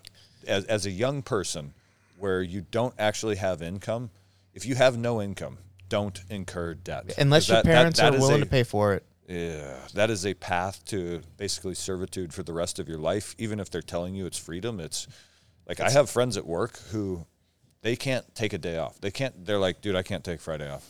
Like, really? Like, yeah, I won't be able to pay all my bills. Yeah. Like, holy shit. Yeah, don't get dead. I don't know. Well, here's the deal. If and this is what I think, and it's fucking tinfoil hat, but good things sell themselves. If you went to college and you were gonna make the money and put yourself in a fucking situation where you could actually produce or create or whatever you need to do to actually earn the money to pay off that college or whatever you need to do, we wouldn't be in this fucking student loan like crisis that we're in. And I think what's happening is we've gotten to the point where people are starting to realize this is bullshit. Yeah.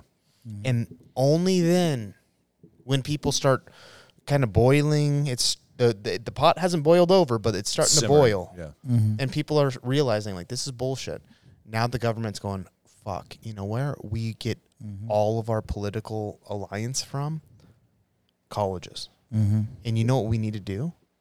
Is we need to hurry up and fucking whatever, put my fucking hand in that to simmer get the boil to not do its boil people thing. mad You know at what I the mean? situation. We need to we need to relieve this. We need to purge a little bit of the fucking problem.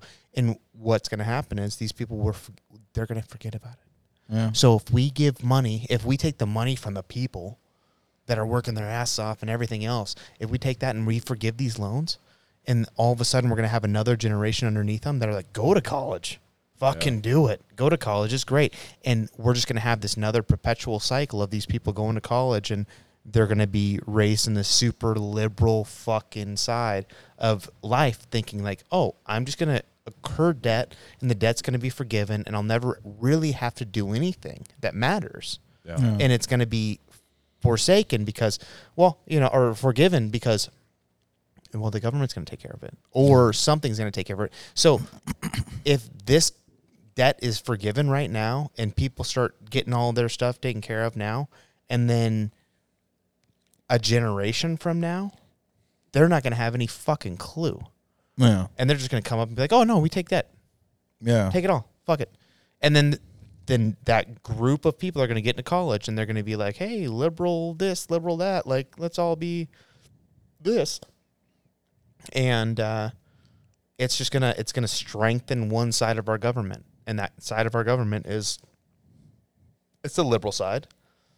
And I don't like it. Yeah. And Well, it's the fact of the matter is that is being pushed on kids from elementary school. Yeah. It's being pushed on kids in sports teams because they're looking at like, well, if you do this, you're going to go to college, and college is going to be paid for. Like, and then you see all the popular kids walking around with fucking what? The most like college gear I've ever seen is on athletes. And they're wearing Duke, they're wearing Harvard, they're wearing the Tar Heels, they're wearing all the fucking college gear because they love the college sports teams. Yeah. So you have this cool kid corner that's wearing like the jocks and all that shit. They're wearing college gear constantly, and then you have the nerds that are like being like, oh, I want to go to college and I'm going to get this degree in this, and I'm interested in that. Which, hey, college is meant for them. Yeah. That's who needs to be going to college. They need to go to college for sciences and fucking like the hard fucking arts. All your STEM fields, the STEM fields, right? Yep. Like go to college for that shit. Yep. Don't go to college to get a fucking. Well, that's what I mean. Like, what are you gonna do with a women's study or a tuba certificate or studies? Yeah, these things that don't like they're ethereal and like someone should think about it, and it means that you've arrived in a society or a culture but you don't or need higher a certificate. thinking. You don't need a certificate that says you've thought about it. Because who's paying money in the United States for Puerto Rican culture studies? Right. Other than maybe a couple government agencies or weird things where they're like, we want a specific person in this field. But to just go out and to give everyone and say this piece of paper means that you're on a trajectory, right? And this is where I go libertarian on this, because it's like, listen, like I said earlier, I get a portion of it, like the space race with Russia. I think we should be encouraging people to be educated. And throughout our history, colleges were a form of continual education where I feel STEM fields could really be worked on. We've hit this weird point in time where it seems like what school means isn't striving for truth or knowledge, but like you guys said, maybe an indoctrination, maybe a cultural idea of how you should live. And now we're in this weird point where government has gotten involved with that. Like this, the government's forgiving this shit because the government wants. But that's what I mean. So like, they want people to go not for higher education. They want them to go for the fact of the matter of, hey, if you do this, you're gonna create this left-leaning society, and that is what's happening. Here's the thing: in these non-technical aspects, you can pursue your education on your own, and you don't need a bachelor's degree to say, like, so Mike and I enjoy World War II history. Yeah. And so we've read a lot of it. We have a lot of information on it, but we can't make a living in World War II history unless we create some sort of documentary or podcast around it. But the point is that it would be foolish for us to go study World War II history at a college and get a bachelor's degree of history, but we don't need to. We can read the same, like, I could have done that. You're not reading special books. $4.95 a late fees at the local library. How do you like them apples? You know what I mean? It's also like jujitsu. That's exactly it, dude. It's also like jujitsu. I love jujitsu. I'll never stop doing it. If I went to an academy and paid, I mean, you pay your tuition fee for your coach, but that makes more sense. But if there was a jiu-jitsu college and I went to it and I was like, I'm guaranteed a form of money. Well, it's like, no, I get the application. Cops would want it, self-defense, stuff like that, some moms, some kids. But I'm not looking at jiu-jitsu as being like, this is $1 million. If I get a black belt in this, that means I should be paid hundreds of thousands of dollars, right? So we have to look and see that there's things through life that require knowledge and dedication and pursuit.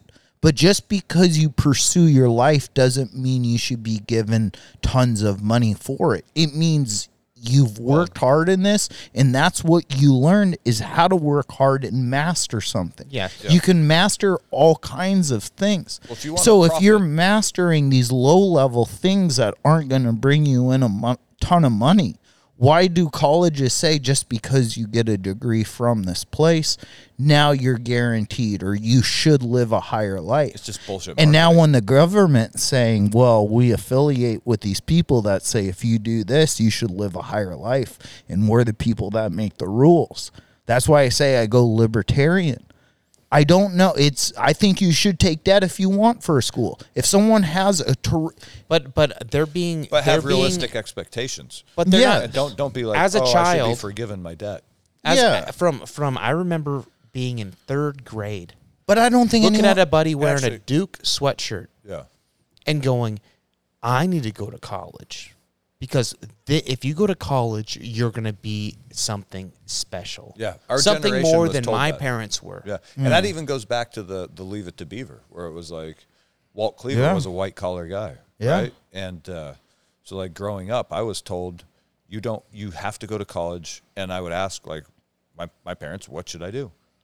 And no answer to that. Just you have to go to college because if you don't, same. you won't be able to get a good job. Same. And so I was like, oh shit, if I don't But go to no college, direction. Just go to college. I had this same it was thing. from my parents and from the school counselors. Yes. And even when I went to a college for 1 year after high school, and even the counselors there couldn't tell me they couldn't make suggestions. Just go to class. Exactly. Figure it out. Go undeclared. Go undeclared and figure it out. Don't worry. You'll figure it out. You'll figure it out. That's the problem. And it was like, hang on I a went to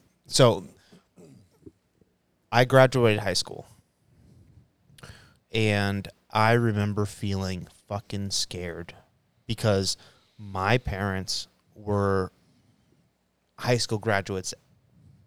I think my mom might have graduated high school, right? Like dad was a high school dropout.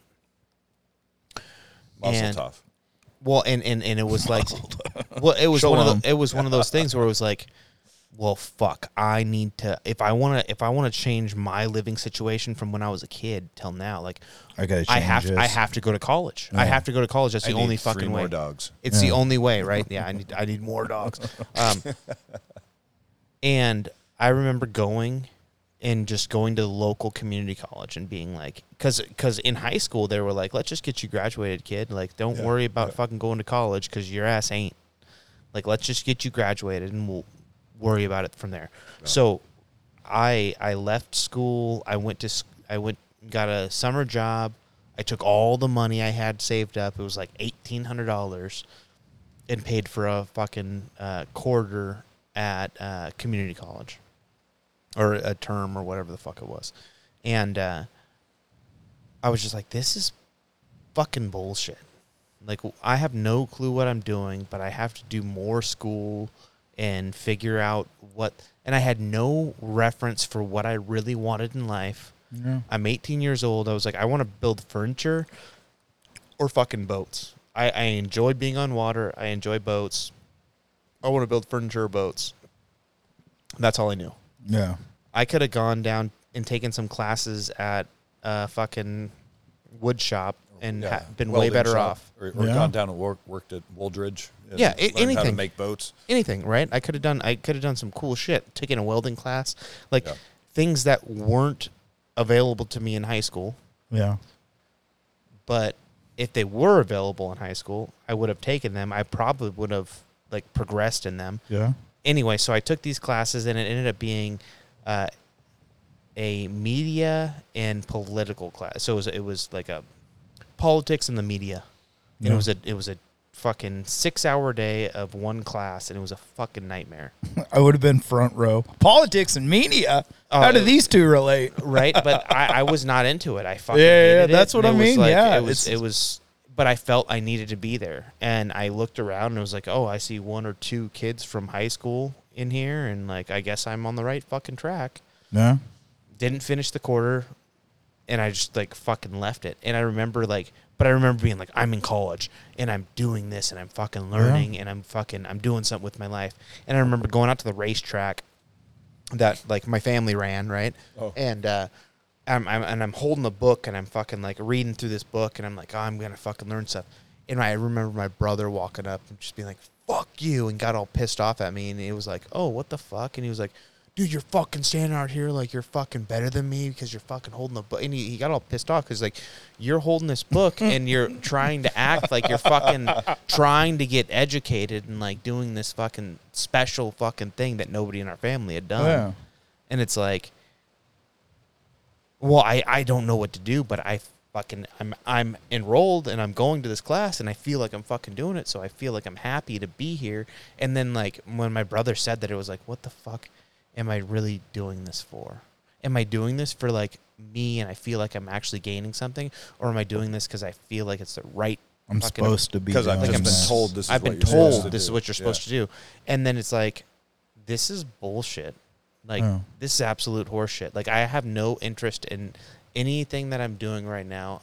And then I ultimately ended up going and getting I was like, maybe I want to be a teacher. I wanted to be a special ed teacher. So like, then I went and worked at the same school I went to and like taught in the special ed classes. I was a para, and I felt good about it. And I was like, this is great. And then I was like, well, there's no money in this. And guess what? Yeah. I want to have a family, and I want to be able to support my fucking family. So what do I have to do that I'm good at and can support my family? And I took a step back from it, and then next thing you know, wrestling happened in college and stuff. So I ended up going and like doing wrestling. But as soon as I was done wrestling, I was fucking out, and I was just like, you know, I had no business being in college. Yeah, but that's I'll say so that. many people's journey, I think, is like that confusion. Like when you have someone that's like, I know what I'm going to do. I want to be a pilot, or I want to be a chemical engineer. It's like, cool. Remember COVID stats? And they're like, 1 out of 100, every 100,000 people will die of COVID. Well, that's the same amount of people that know what they want to do at 16, 17. And that's fine. And that's fine. And that's what we need. We need not, people like that. All I'm saying is you should not incur debt while you figure it out. You should live. Yeah. If you have to live at a poverty level to not take on debt while you're figuring it out, that's what you should do.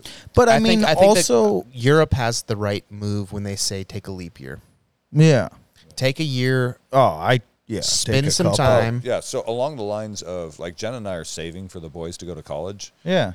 And we don't have like a solid, like a hard plan yet because we've got a few years Guess to what? think about it. But You should be saving for a fucking down payment for a house. Yeah. Well, I think it's actually, there's no penalty if we don't use it for school. So anyway, What do you mean penalty? Yeah, exactly. If you some of these, You're saving money and there's a penalty? Yeah. For some of these college accounts, like you can buy into a Washington State They'll give you a better college interest account. rate. Well, because Interest rate? Hang on. If you buy into this program For from the savings. time your child is born until they go to college, they can go to any state school for free. But if they don't go to college, you just fucking lose it. So it's one of these indentured like servitude things where it's like sign on to this and pay for this for 18 years. Maybe you use it, maybe you don't. What the fuck is right? Yeah. But one of my thoughts with what we're saving for them for college is that they're going to have to write me like a legit essay on what they're going to do when they get out of college and why college is going to serve them. Because I'm not just going to turn it over to them. And if you don't have a plan, Yeah, if you're just that's what I mean. Is I the just want to plan. go meet girls and party. Sorry, Hey, you can do that. Like You can do that at McDonald's. but yeah, you can work at a bar Yeah. and do that. Yeah. So, and that's a great way to like. I actually think that's a good idea. I think you should, from age 18 to 23, work at a restaurant and party and meet girls. Yeah. That's a great fucking plan. And then when you're tired of You know what you're going to fucking Doing learn that? at that? Yeah. You're going to learn some hard motherfucking work. exactly, and so how to manage your money, how to manage your life, and then you'll start to be like, you know what? I don't want to do this in 10 years. But so I got to figure some shit out. I feel like just saying, though, college is just like such a blanketed statement. Like Jordan said, like, I had no idea what I wanted to do. All my parents told me I wanted to cook, but they're like, Meth. yeah, Sorry. I wanted to be a chemist. No, but I wanted to cook and stuff, and they're like, you'll work in a kitchen late nights and do blow. And they're like, that sounds horrible. My parents were really effective in like, they're like, this is right, this is wrong. They wanted something with academics. And like, no, part of the problem is like, I felt like in a way my parents didn't truly know who I was. Yeah. Just the same way I'm trying to figure out who I am fuck through you. life. Yeah, you didn't know. They who you were. didn't know who I was too. Like, if I could have done it over again, if after high school, I would have tried to get on with a logging or excavating company and go to college and take classes in physics, chemistry, organic biology, the things that in history, but also welding in metalwork, in engine, or, basic engine skills, combustion. Like, I feel like they say just go to college and you'll figure it out, but it's like, no, man. Part of you as a person is your personality. Like, I work and stuff, but I also work for myself, and I try and not only achieve money, but have a lifestyle where I can do things that enrich my life. Like, I'm able to go hunting. I'm able to do jujitsu. I'm able to tailor my schedule around my life. And people at that age weren't really like, I know who you are and you know who you are, so just, what do you want to do? It was like, figure it out, college will figure it out. Yeah. And that's why I kind of like have a little bit of regard for, and I said just a little, but for like Tobin and Greg. And it's like, at that time when you don't quite know what you want to do, I think in life, when you have a situation and people are like, I just don't know what to do, sometimes a good thing is just to do something. Do something productive. Because if you don't do anything, you idle. And if you do something, maybe it's good, maybe it's bad, but you can make that decision to continue with it or pivot in a different direction. And I think that college time, and when college is pushed on you, unless you're that COVID 1 in 100,000 that knows exactly what you want to do, sometimes living a little bit of life is better to do and then go to college. Because if you are paying for it, it is better to be debt free. When you're paying for college instead of your parents paying for college, I guarantee you're going to take that shit so much more serious. And also, it's something that maybe you've had a little time and you're going to be more into and you're going to take more serious. And if this is something you want to really push with your life now because you've had a little bit more time to mature, your head's in the right game and your effort's in the right game. And you're really thinking about your future other than someone saying college, and you'll figure out your future just by doing it. Yeah. Instead of living a little life, understanding who you are, and really understanding the person that you are and what you want to do. This is the rest of your life.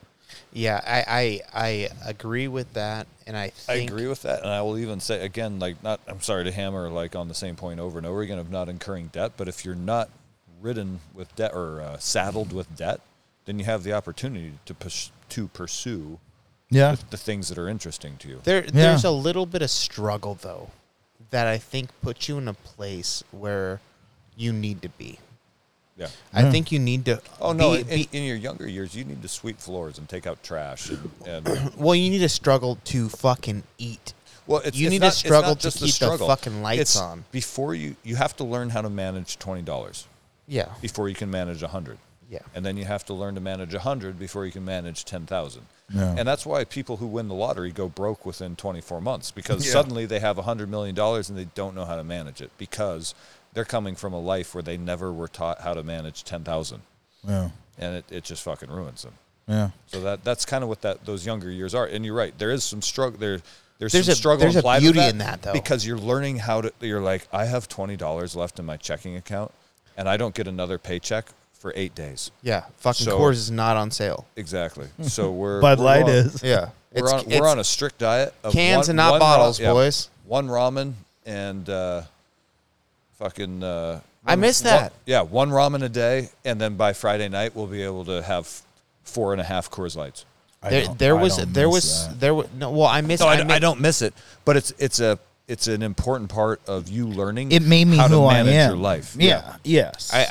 I remember just being like making $13 an hour and thinking like, oh my God, dude, I made $4.90. I got it fucking made. I remember $4.90 was minimum wage when I was in high school. I was paying $50 to live in a fucking rat-infested basement, and just thinking like, this is it. This is the shit. I got a bed down here. I got what I need. I go to the gym. I was lifting heavy. I was fucking running like.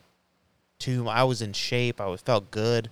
I was going to work. I was hanging out with my friends. I was like, in everything that was important to me was being fulfilled. Yeah. I was hanging out with girls. I was making that work. I was with my buddies. I was going to work. I was working pretty hard. I remember there was some fucked up shit that happened, and I was able to make things happen at work, and just being happy with like, okay, I've done this. I'm doing this. I got to figure out how to make actual real money. And then, but there was like this struggle where we were all like, we're good, but how do we like Get better. how do we get better? We're and everybody's in the same boat, right? We're all like, we're young and we're fucking making nothing, and we're trying to figure it out. No guidance. Yeah. What are we gonna do? Yeah. And then slowly but surely, I was like, oh, you know what? I like this thing. I'm not in love with it. I don't love what I do. You're talking about the apprenticeship, like Yeah, getting into yeah. the. Well, I was working. I was working in an electrical company. Yeah. Just doing like.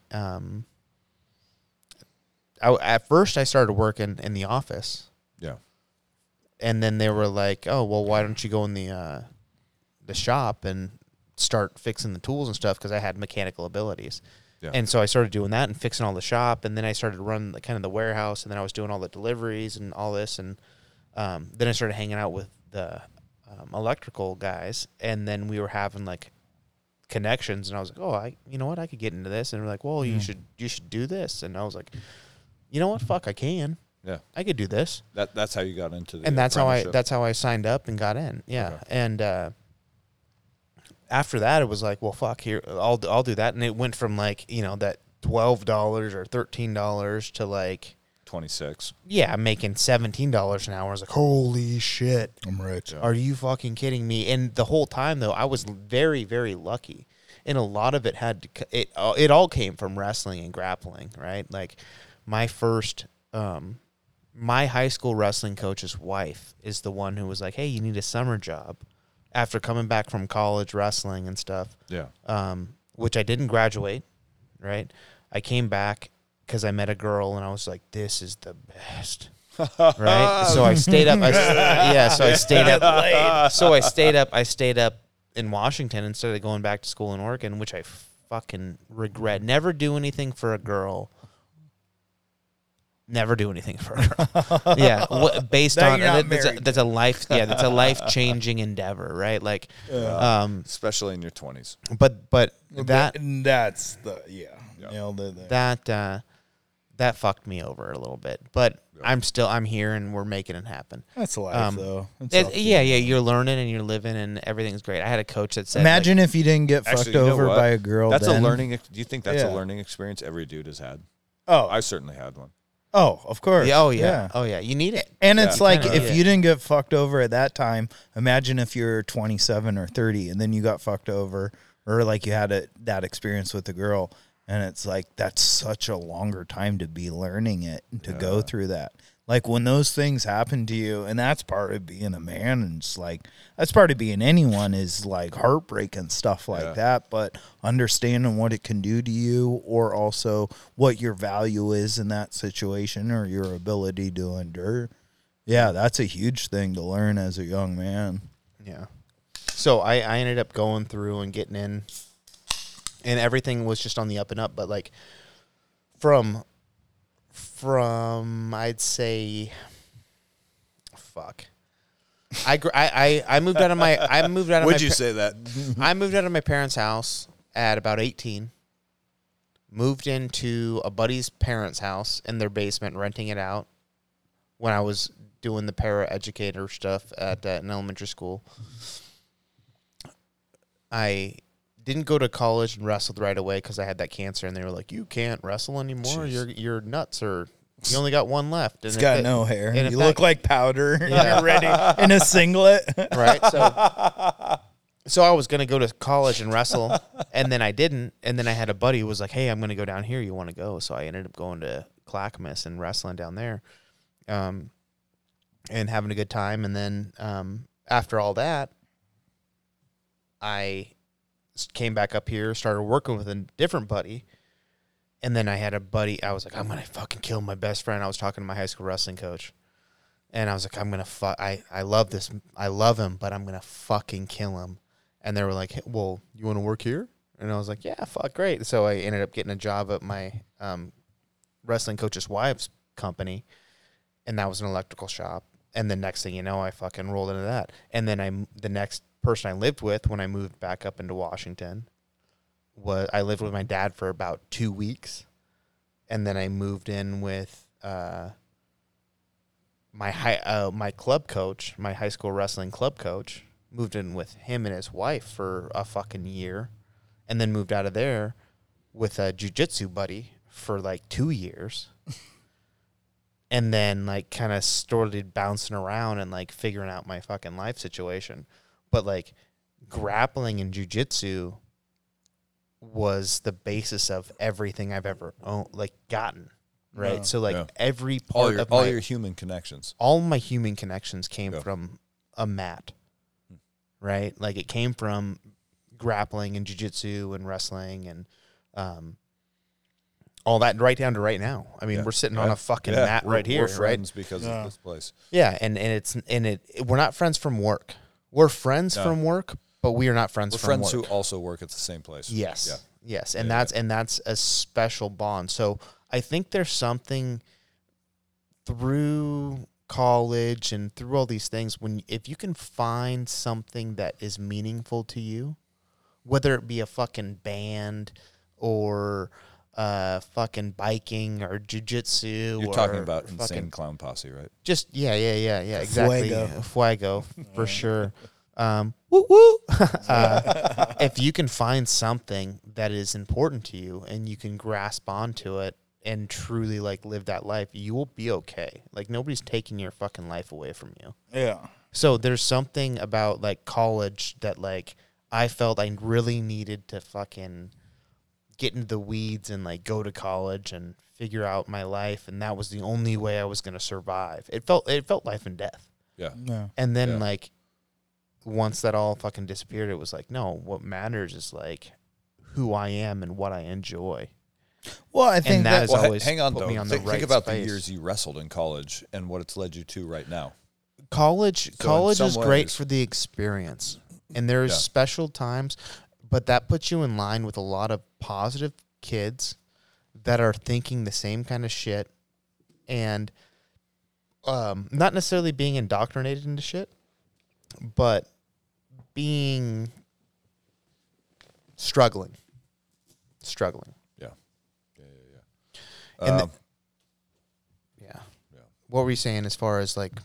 No, I'm just saying, look at your role here at the gym. Like, look at, you know what I mean? You're teaching the kids class now a little bit too, right? On Fridays, yeah. Yeah, and just what you were doing this evening, where on Sunday afternoons there's kind of an impromptu class, but we're in the sauna, and they're doing some kind of wrestling type drills, and I could see Jordan like his ears perked up like all the way across the building inside the sauna.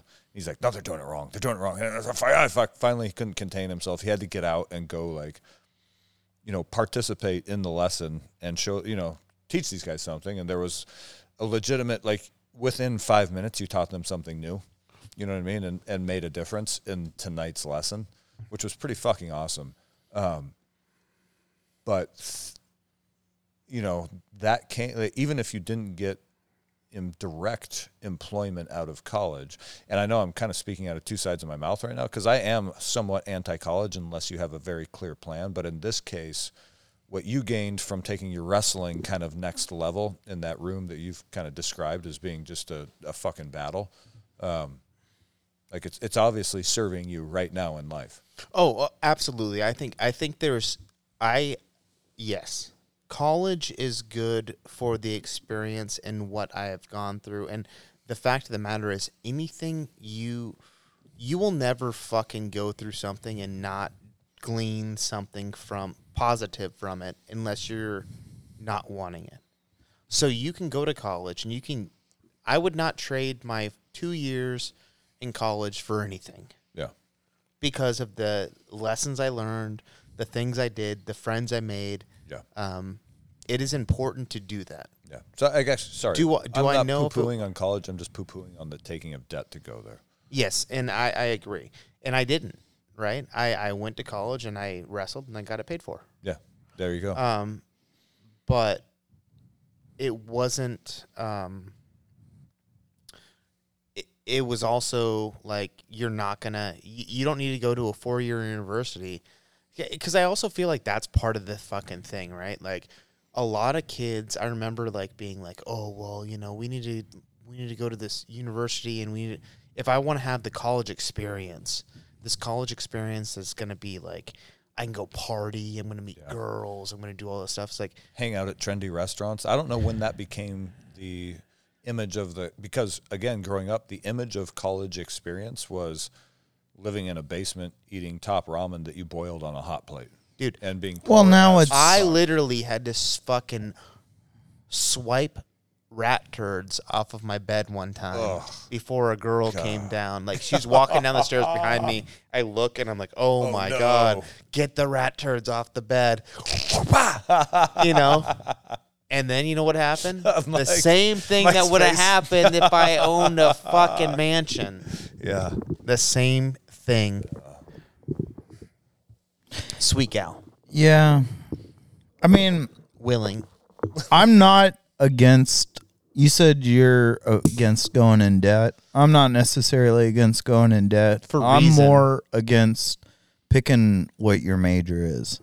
If you're going to go in debt, I want you to be a surgeon. I want you to be a rocket scientist that we use. I want you to be a person that's driving technology, and you're a person that we don't have a lot of in this world, and we need more of you because what you do makes the world better. Let me ask you something. But I don't want you going to college to get your your doctorate in tambourine studies. I don't want you know what I mean? Just these bullshit degrees. Well, even though I don't want the government paying for everybody's business, I'd be okay maybe if there were certain federal grants that covered things like medical schools. STEM, basic, yes. I want few of doctors them in our community. A few of them I for want people who mechanical truly engineers in our earned community. them, not Yes, because you're exactly. you're the color you are. Yeah. Yes. It has to be a meritocracy. Yes. Big words, meritocracy. Not a Yes. meritocracy. I love America too. I'm very a meritocrat. We the people. We the people. Starts America. 19 meritocracy starts like a 1776, like America. 4th of July. I love these things too. Barbecue, big titty women. Chili. I Buicks.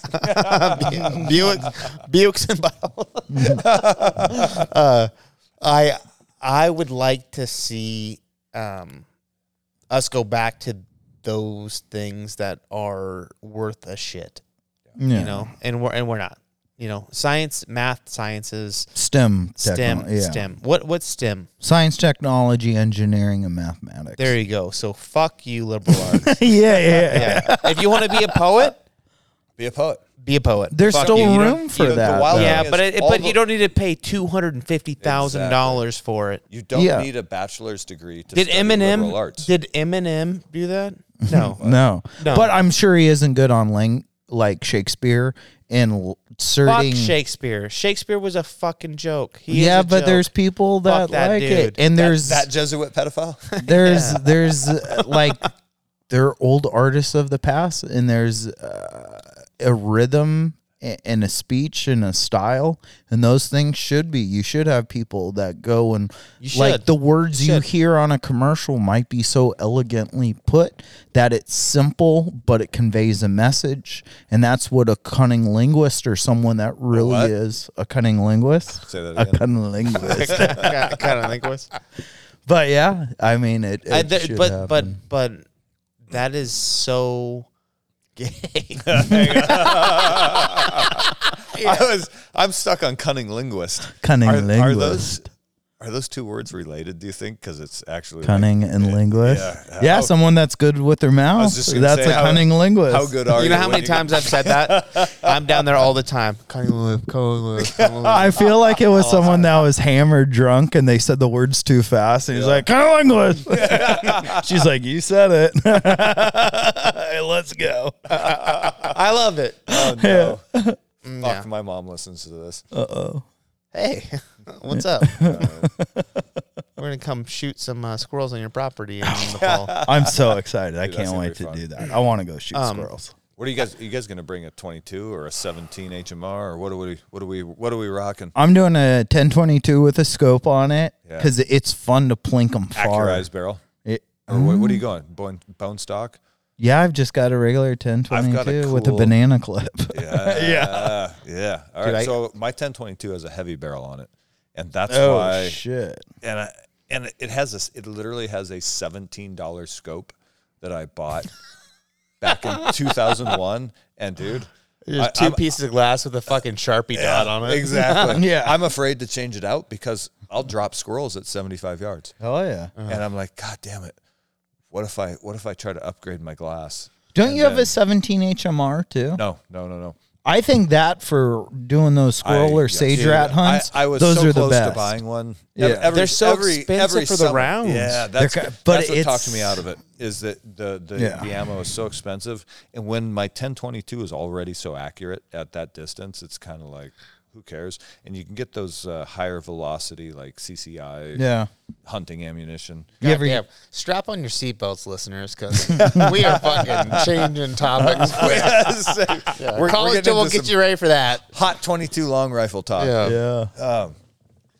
But I have this Savage Arms bolt gun that has a fancy like carbon Dude, fiber. watching your son work that fucking thing Lando. made me so fucking happy. Yeah.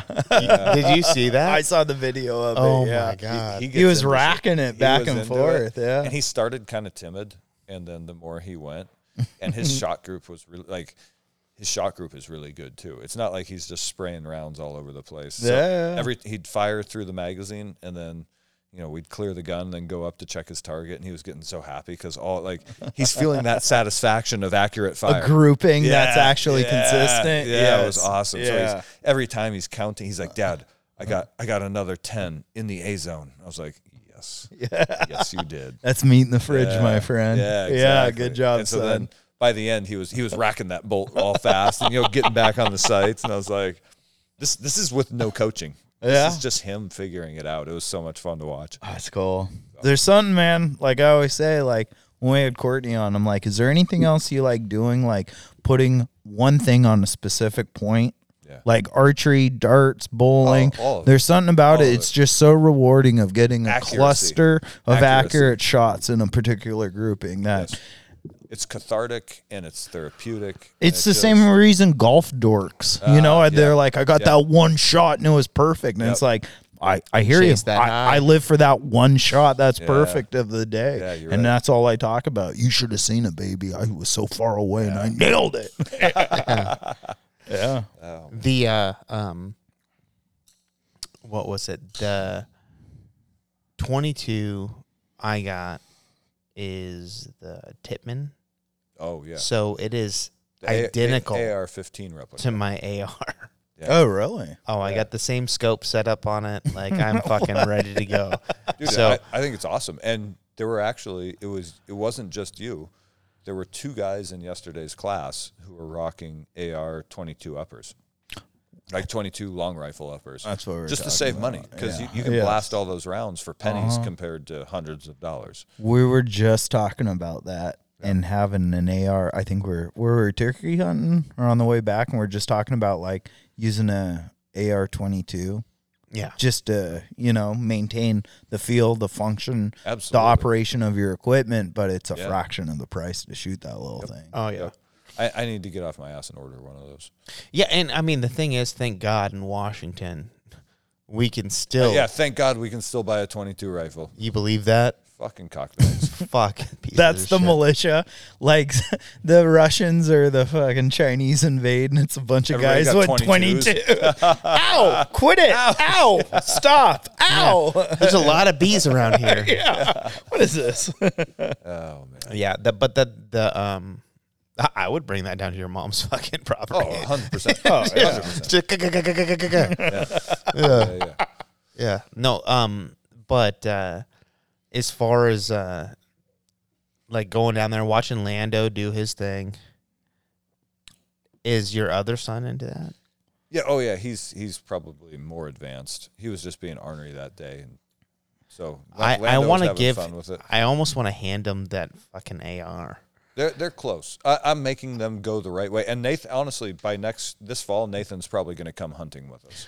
Well, so the beautiful thing about what you've said though, and because I remember one time one of the first times we went shooting together, like when it was just like in fucking public property shooting. Oh yeah, yeah. And I was like, hey, I got my 1022 in here, and you're like, no.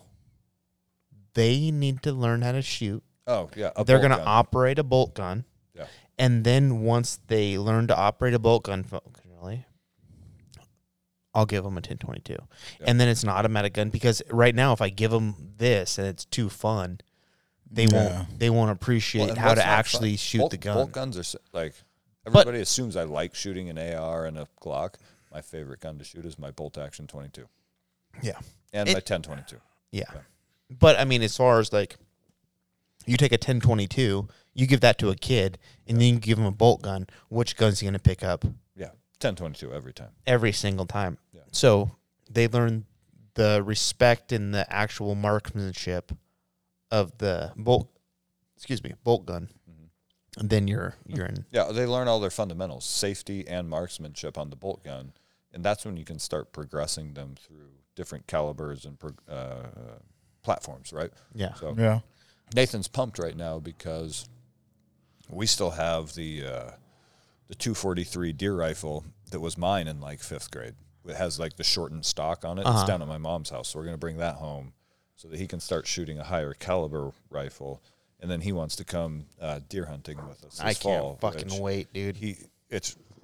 Normally I'd be like, I don't know if a 5th grader should go, but he has so much stamina and so much like physical endurance that he's going to be fine. And he's going to be all, he was actually the first time, like he's really into soccer, and he made a select team, so he's really pumped about it.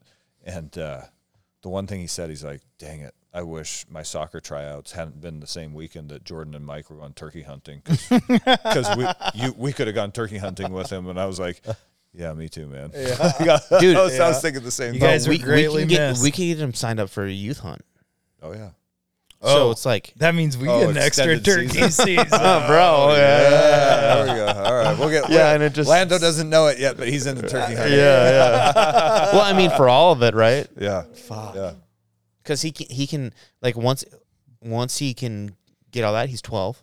Not yet. He's 11. He'll be 12 in January. So I think, is it 12 that you can? So maybe I don't have kids, so I don't know, but I'm pretty sure it's 12. Or maybe it's 11. I don't. Whenever he can fucking hunt. He gets special opportunity on elk. Oh. He gets special opportunity on deer. Dang. All right. And I believe turkey as well. So hang on. Going to the adoption agency after we hit pause tonight. Does that mean boys. only he can fire the weapon? Yes. Or okay. Yes. So, but how? Yes. But how fun is that, though? Yeah. Oh yeah. That's awesome. We can set him up on all, like everything leads up to it, and he gets pull the trigger and gets that memory, dude. Yeah. Are you fucking kidding me? Yeah, then we get to fucking help him break it down and like show him what. Fuck. Yeah. I wish I had that. I didn't have that growing up. We'll do it this fall. God, if that's the way it goes, dude. Yeah. So and that's a whole different fucking situation, and it's like, I believe it's like good quality hunts. Really? Yeah, I think it's like master level hunts. You know what I mean? Like how there's like, oh, they can only hunt here. I think youth hunts are just like that. I could be wrong. Didn't your boys need a godfather real quick here, Tobin, or someone, or two a mentor or parental guardian to help sign up for this? I'll allow it, but you got to take them 2 nights a week. All right, there's a trade-off here. Yeah, okay. I got a lot of farm work to happen around my house. Yeah. I could use those young hard bodies, as I've said many a times. Oh, goddamn. You know what? I think that right there is the moment to push end, and we will see you all next week. Hard bodies. Good night.